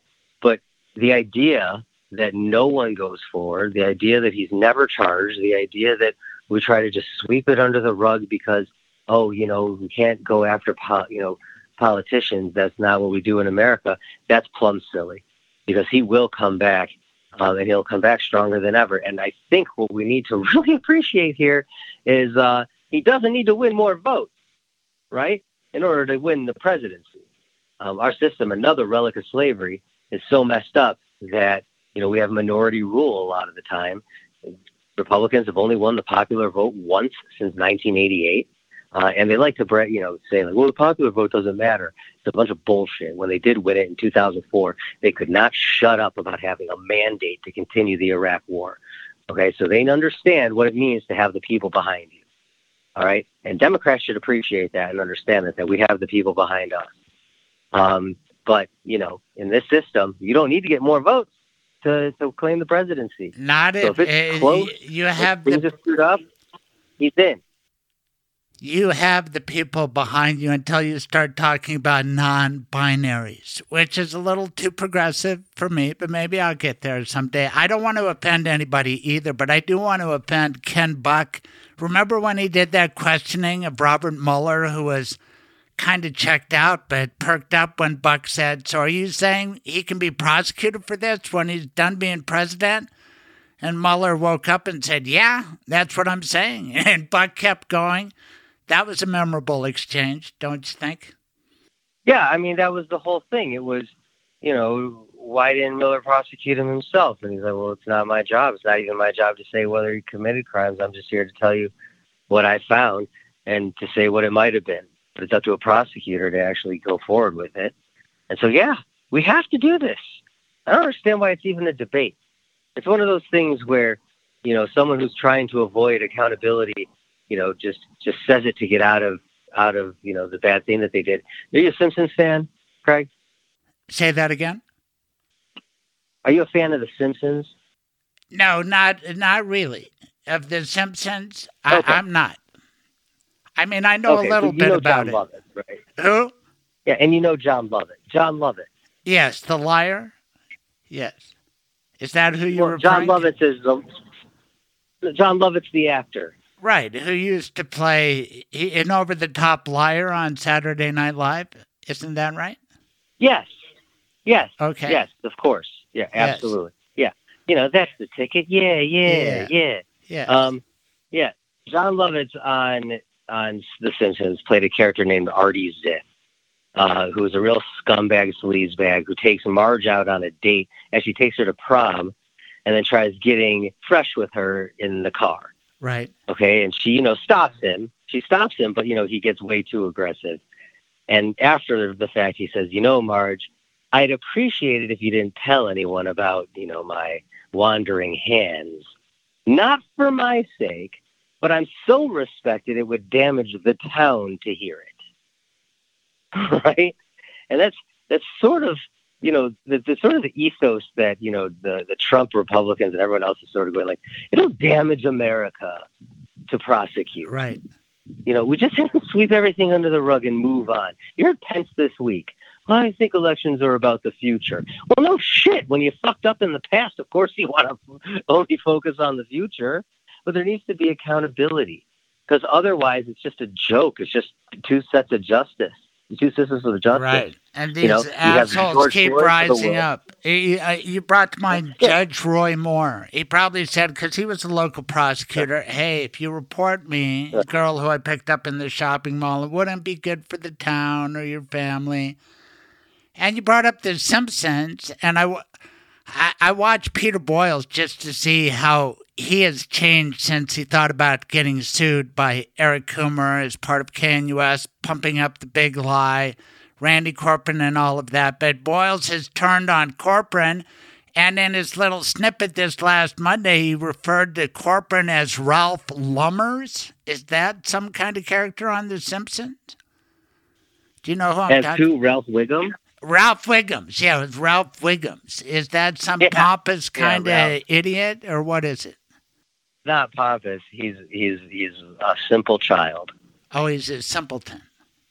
Okay. Does he have a pompadour? Yeah, Ralph. Sometimes he might wear one. Ralph Wiggums, my favorite line from Ralph Wiggums is, "I ate all the purple berries. Tastes like burning." See, there's all these Simpson references that I don't get, but I watch a lot of sports. A little child eating berries and then grabbing his stomach on the ground, writhing in pain. It's hilarious. I do want to bring up media, though. Can I? Because to me, that's where the Democrats have lost ground. Why don't Democrats compete on the airwaves more? I mean, I do this podcast, and there are lots of great podcasts talking about the very things that we're talking about. And I'm privileged to do it in Colorado and focus on great Colorado politicians like you. But why were the AM airwaves surrendered? And aren't they supposed to be federally licensed to perform a community service? I mean, Dan Caplis, who I kept in check, I won every argument against him for years. He pays for that show, and then when he's gone, he has Christy Byrne Brown fill in. That's just like a whole paid political shtick. You know what I mean? At least I have sponsors here paying me to do this show. So what's up with all that? Aren't these the public airwaves anymore? Yeah, I mean, we have a real problem with our ability to get our message out. You're fantastic, but, as a whole, we've never been that good in terms of our presentation. MSNBC's gotten better, but we are not good on the air. We have not taken to the airwaves. In fact, right around the time we would have had the talent crop to go to the airwaves, podcasts came about. Uh-huh. And so now, most folks, anyone with a high level of talent that we would actually put on the air has gone over to podcasts. And I'm sure you also remember Al Franken's experiment. Sure. What was it, Air America? It was okay, and Tom Hartman was pretty good, but it's way far left, right? Right, and it's an interesting question. I will say that we don't have the army of ditto heads, that Rush was able to sort of command, and then sort of hook and spin off to all these other, sort of whack jobs who want to be Rush acolytes, and then you run all the way into the Alex Jones weirdos. Oh my God, Alex Jones! But, have you ever? Here, you asked me what I do with my time, since you're wasting your life with The Simpsons and Twitter. But I do search podcasts because I think some are great. David Axelrod's interview with Jared Polis, did you hear that? Almost as good as mine. I think I warmed up Jared Polis. He's great, and some of these back and forth shows, but there's one that just dogs Alex Jones. I think it's called Knowledge Fights, and they just pick apart the bullshit. But that Alex Jones is getting into our kids' heads, and what are we going to do about it? Well, there's a couple of things there. I've got, impressionable children who are coming of age and, with the internet now. It's a real challenge. What do you do when your 8-year-old turns to you and says, "Hey, Daddy, will you tell me a little bit about the Illuminati?" Right. The World Economic Forum. Who is this guy, Charles Schwab? I said, "You mean Carl Schwab?" Okay, I know where you're getting this from. But maybe they're right. Maybe Hickenlooper is part of the Illuminati. You know him a little better than me. Is he? Not at all. It's actually much more boring than people think. I think people embrace conspiracy theories to make themselves feel better. Right. It's far more comforting, Craig, I think, to at least if you look at the population on a bell curve, to some segment on that curve, it's going to be more comforting to think, for example, that climate change is made up than we're destroying the planet through the energy that we're burning. And that we're running out of time to do something about it, that there could be severe food shortages and famines and climate refugees and water shortages. And guess what? I'm during my commercial breaks, I'll sell you something for all of that. Right. Right. Of course. And, so it's just easier, I think, for the brains, or at least some brains, to be like, nah, it's a hoax. Or, with respect to Parkland, they called the kids crisis actors. Newtown, they said it was a false flag operation. 9/11, oh my goodness, how scary is it to think that your government can't protect you from some guys with box cutters? That's petrifying. Much, much easier for at least some small population of the human brains out there to say to themselves, nope, government was in on it. It's not that my government is inept. My government is super competent, so much that they could pull this off and keep it a secret. But I just think that gives comfort to folks. And so we've got to battle misinformation. We've got to battle conspiracy theories. But people find them intoxicating. People find, sort of this right-wing nationalism very appealing. They like the idea of, nope, I'm an American, let's build a wall, and, everyone for themselves. I don't much like nationalism, but this Christian nationalism seems especially not for me. My God, to have at least Marjorie Taylor Greene admits it. Lauren Boebert's right there saying, we don't need a separation of church and state. The church should be telling the state what to do. This is scaring the crap out of me, Steve. Christian nationalism, how real is it? It's very real, and it's very scary. It's what they've been after the whole time. They've been called the American Taliban in the past, and it's not an inaccurate description in terms of what they want. They want to impose their religious views on the rest of us. Lauren Boebert didn't just say she doesn't want the separation of church and state. She said that Ilhan Omar violates the separation of church and state, just by wearing her religious, clothing. That's the kind of lunacy that the other side sort of employs when they bring this debate up. They want the church running things. And when I say the church, it's, their brand of, usually evangelical Christianity. They're not including Mormons. They're not including a whole bunch of other folks into their tent. So yeah, it's very scary. But like I said, we've seen this before. Right-wing nationalists. Yes, there is obviously a heavy Christian component to this, especially when we start looking at the abortion question. This is what we're up against. And the good thing, like you just said, at least the benefit of having Marjorie Taylor Greene and Lauren Boebert is they're not hiding it anymore. They're out there. They're saying, no, there is no separation between church and state. And that gives us the opportunity to go to voters and say, when people tell you who they are, believe them. And get out there and organize and vote these people out, or this is who's going to be governing you. Was it Plato who said the penalty for disinterest in politics is to be ruled by evil men? Well, evil women too. Okay. And they're making themselves known. And I think they're doing it because they know that there's a bunch of folks across the country who will mail them or email them, Kodak, whatever they have, Redfin or whatever the heck it is, Red State, and raise themselves some money off of this.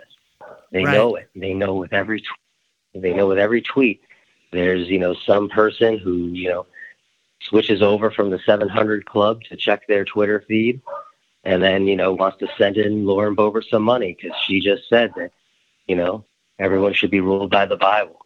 That's very scary. It's the antithesis of what America's all about. But so much of what these folks do is anti-American because that's not what the America that they are fighting for is a very different America from the ones that we're fighting for, right? We're fighting for an America where people have affordable health care, access to clean land, air, and water, where you can go to the supermarket and send your kids to school without worrying even for a second that they're going to get shot up.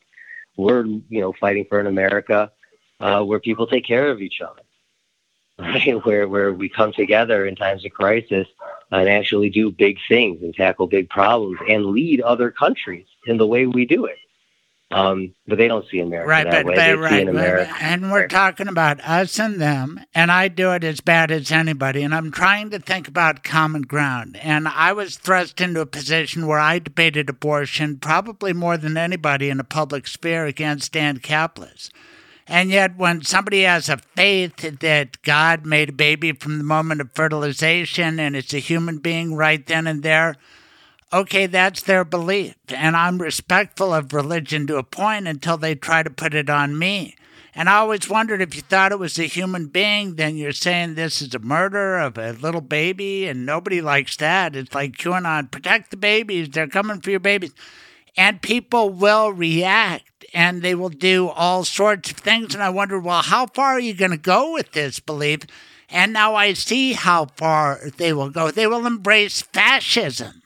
Some of these people, and I don't know how you break through that kind of barrier. It's frightening to me because I fear fascism. I never did in my life until recently. Do you think we're on the precipice?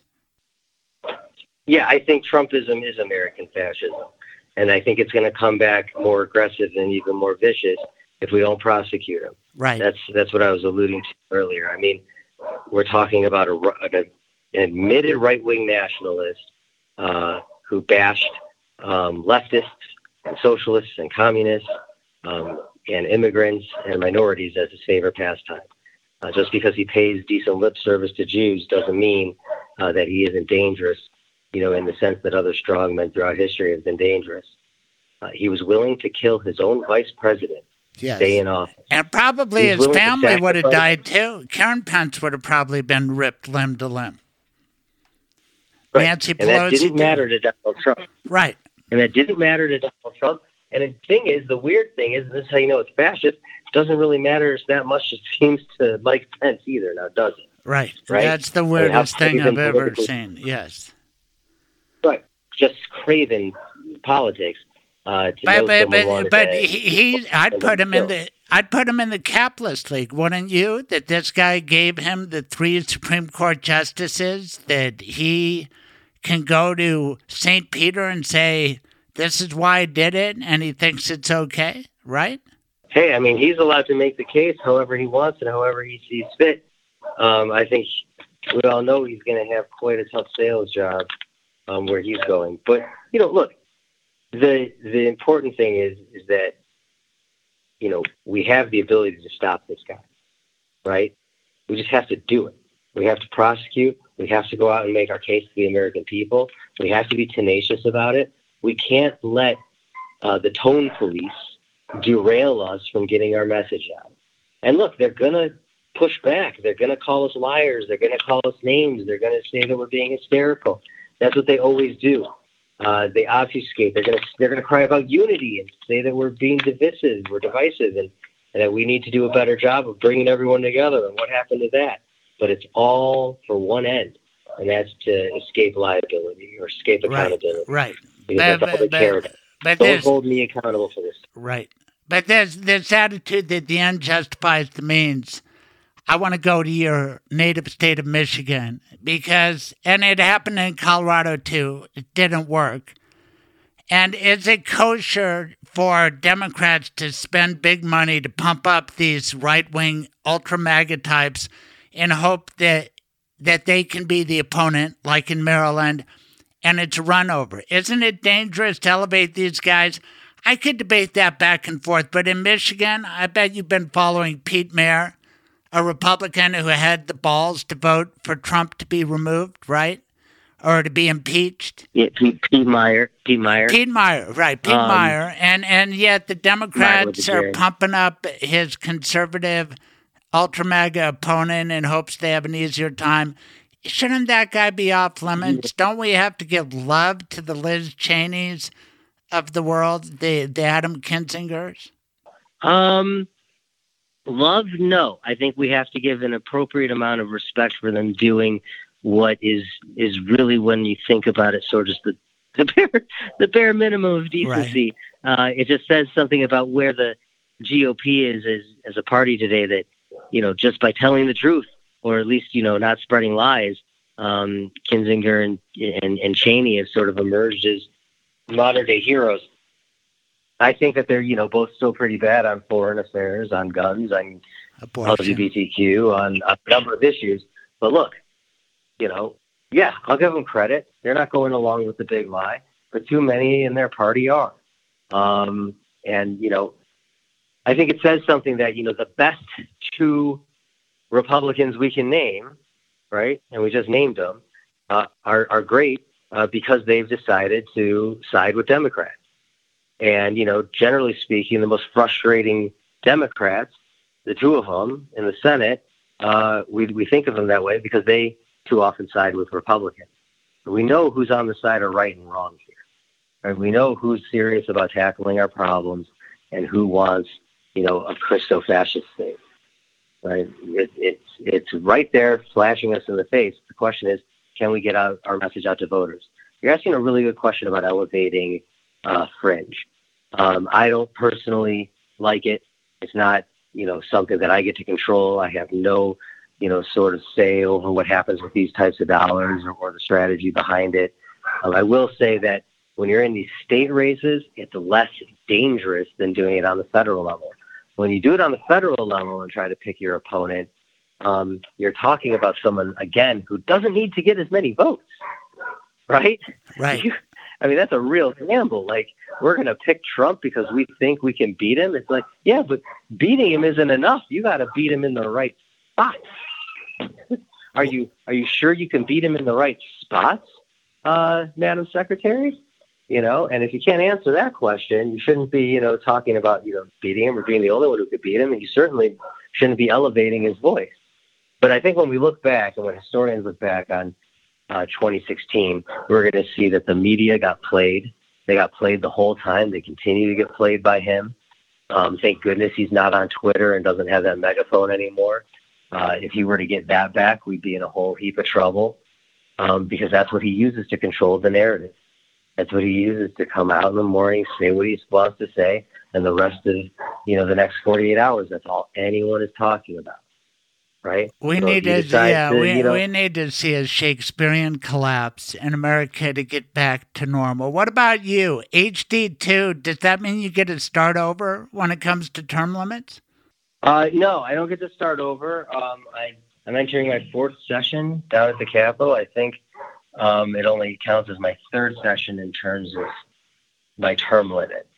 So, I'm eligible for 9 total sessions. Because I came in on a vacancy. So this will be session number 4. I'm super excited. I want to get back to doing the good work. In the meantime, though, I'm busting my behind to get senators elected. I know you are. Doing that work but until you endorse a mayoral candidate, I'm going to assume that you are going to run after your landslide victory. I'll put an end to that right now. I'm definitely not running for mayor. We're lucky here in Colorado.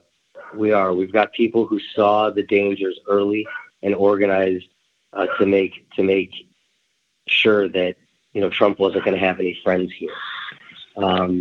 This goes back a long way. I paid attention when W was president. That guy told a lot of lies. Started 20 years of war, largely based on lies.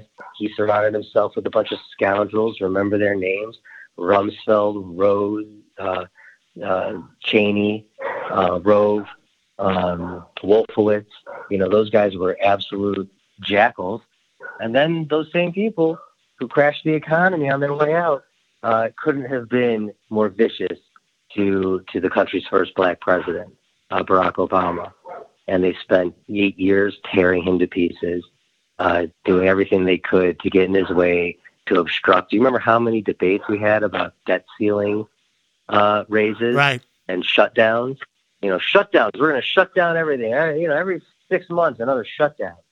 The Republicans didn't give 2 licks about bipartisanship. And then how did they respond to the election of the first black president?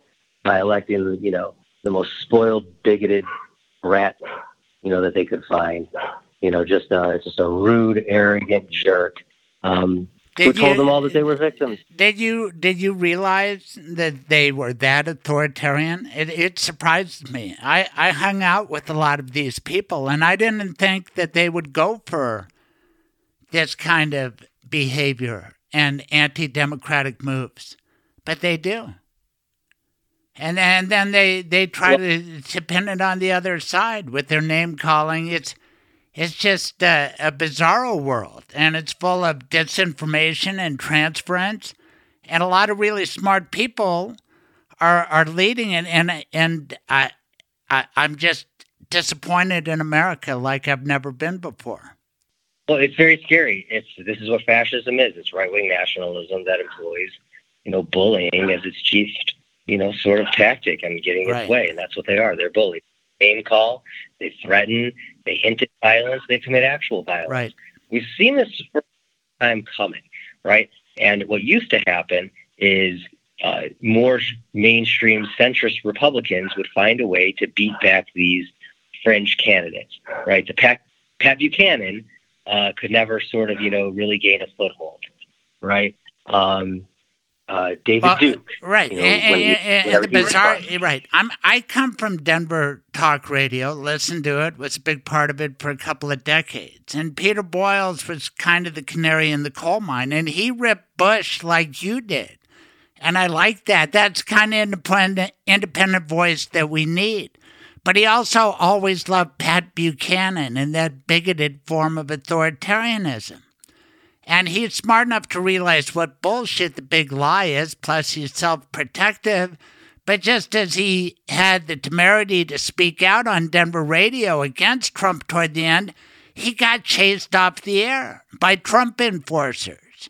Who keep guys like Kaplis and Brockler in line. And I just feel sick that these guys would submit to that because they're smarter. They have to know. Well, I've talked to Brockler about it. Kaplis, on abortion, whatever. It's just disappointing because they influence a lot of people. And if they stood up and said, you know what, I don't like abortion, but this guy, he committed a bunch of crimes on January 6th. He needs to be prosecuted. How can they not say it? How can George Brockler claim to be the crime guy and not call out Donald Trump?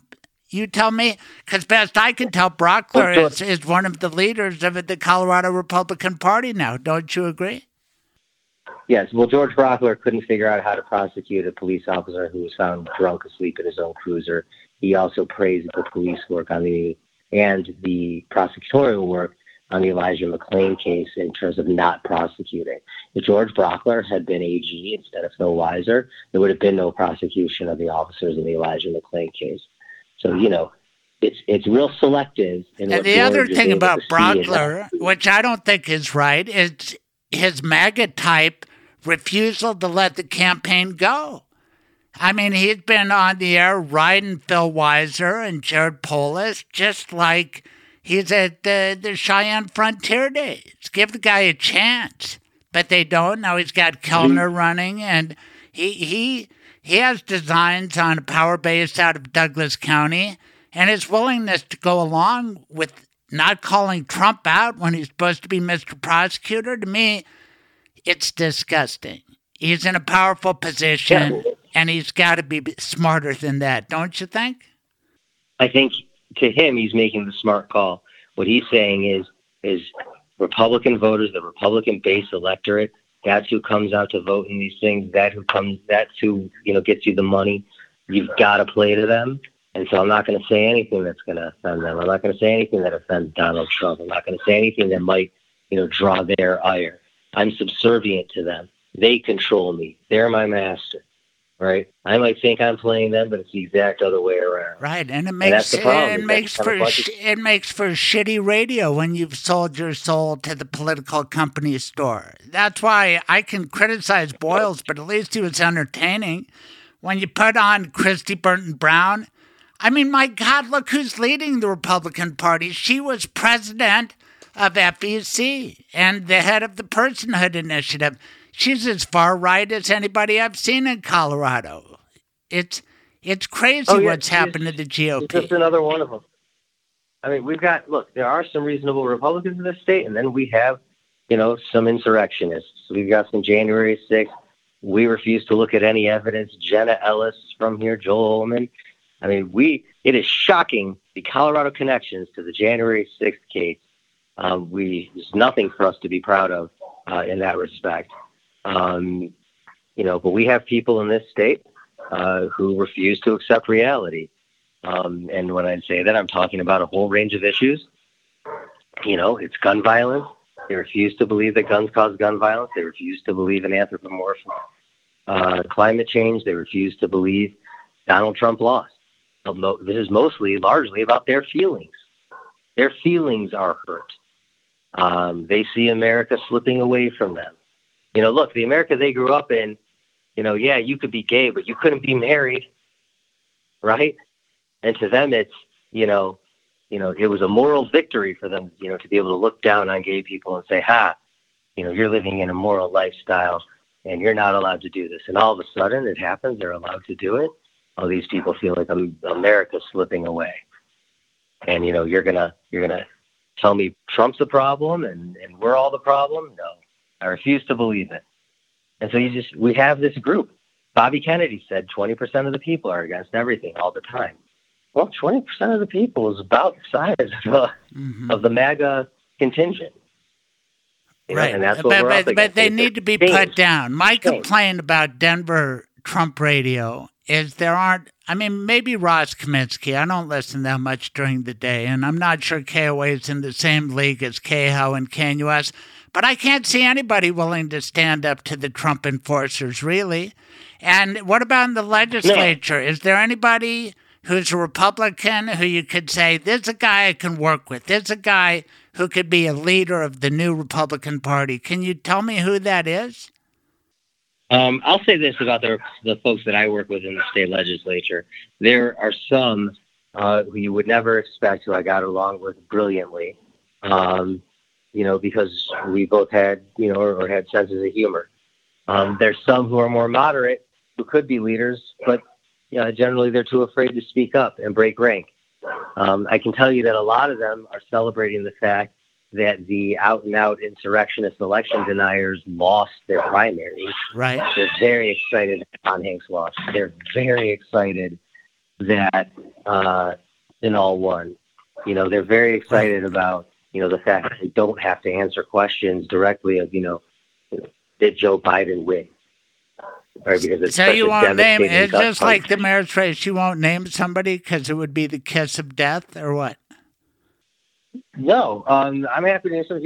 Here's something that I'm not sure many people know. I got along really well with Pat Neville. He is about to the opposite end of the right as I am on the left.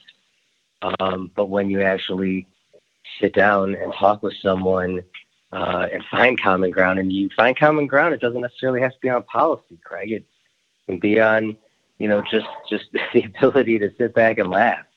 And sort of cope with the craziness of the world that way. Well, that's interesting. And share yeah. I think we have to reach out for common ground. Yeah. Anyway, you've given me so much. Yeah.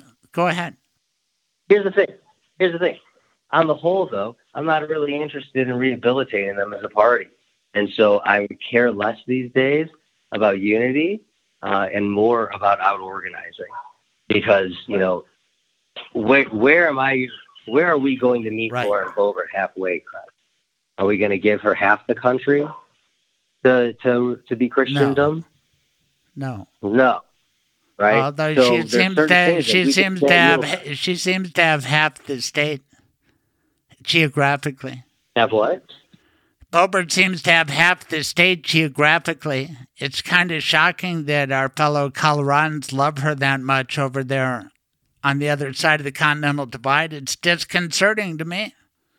No, I think she knows what she's doing. She's telling people what they want to hear. She's telling them that nothing's their fault, that the problem in this country is there's a bunch of runaway liberals and socialists out there in Washington, D.C., spending money, causing inflation, not giving two licks. It's all Hunter Biden and Nancy Pelosi. Right. And she's out there, driving them nuts. Yes. Right? And driving me a little too nuts. Here's what you need. You need to feed those dogs. They want their dinner. I want my Shabbos it's my dinner. Neighbor. Oh, it's your neighbor. It's my neighbor. Oh, okay. Well, that's fascinating. That's a lawsuit. You're a litigator. You know what to do. See how crowded Denver is? He's a lawyer, too. He's a lawyer, too. Oh, classic Denver progressive lawyer situation. And they should discipline their dogs. But we got all your messages loud and clear. Steve Woodrow, I cannot thank you enough. You are outspoken. How does this end? Do you predict that Donald Trump getting prosecuted before we talk in episode in year 4? I do. And if you remember what it was like waiting for the George Floyd verdict to come out, this is going to be, probably 1,000 times more nail biting. I love it. I love a good trial. I love a good podcast guest. Thanks so much for doing the show. Shabbat Shalom. Good luck to you and your family and your law practice. And come see me if you ever get out to Greenwood Village, okay? Will do. Congratulations again, and thanks so much. Good Shabbos. Bye-bye. Michael, of course, is a great sponsor of my show, but more than that, he's my lawyer, my end-of-life planning lawyer, and I've got 2 dogs. What about you? I have 2 dogs right now as well. And not only do you love your dogs at home with your kids and your wife, but you get involved with dog issues in your law practice. Tell everybody about that. So I will write pet trusts, which is you can earmark money to take care of your pets. A lot of people, they've got their dogs and they love their dogs. But then if somebody were to, if you were to pass away, who's going to take your dogs? Who would love your dogs as much as you do? I don't know that anybody would love your dogs as much as you do. But I grew up with dogs, and so if I were to pass away, then my parents or my siblings could take the dogs. So when you set up a pet trust, you can dictate who's going to get those dogs, and then who you can leave money to take care of the dogs as well. I like working with you, and I think you are ahead of your time. You have 15 different locations. How cool is that? It is nice to be able to go to all the different locations and, meet people where it's comfortable and more convenient for them. And nobody wants to drive from one part of Metro Denver to the other to meet with a lawyer. You will come to them. Yep, and I'll deal with traffic so you don't have to. Tell us how people can get in touch with you.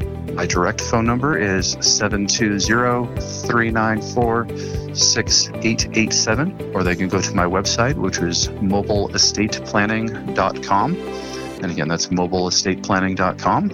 And there's even a schedule, there's a book an appointment link on the website. All right, Michael Bailey, thank you. Hey, being a lawyer is a matter of judgment. You have to know the law, the facts, but good judgment is essential. If you don't understand how Donald Trump is culpable for the crimes committed in his name, then I question your judgment. I have the good judgment to question Donald Trump. If you want a lawyer like that, instead of a knucklehead who believes in the MAGA propaganda, call Craig. 303-734-7156. 303-734-7156. I am Craig Silverman, a voice for victims. So there you have it. What a show. Thank you, Steve Woodrow, for all that time and your passion on fighting the fascist threat. This show is dedicated to that. So is my new law firm. Thanks to Craig Silverman Law for sponsoring the show, along with Michael Bailey, of course. Can't do any show without our Troubadour Dave Gunders one-stop shop. That is the theme song for my new law firm. Dr. Nedra Downing, you are in my heart. So is your late son, Tom Hollar. Thanks for giving me that interview on July 27. It's important. You are important. As listeners, gosh, I appreciate you. If you would tell a friend, if you would subscribe, if you would give me 5 stars, all that sort of thing, it would make me happy. I hope episode 107 made you happy. Until next week, thank you. Have a great one. Thank you for listening. Tune in live every Saturday morning, 9 to noon, Mountain Time. Visit thecraigsilvermanshow.com for the podcast, blog, and more. Be sure to subscribe on all major podcasting platforms to be updated when new episodes are available. This has been The Craig Silverman Show.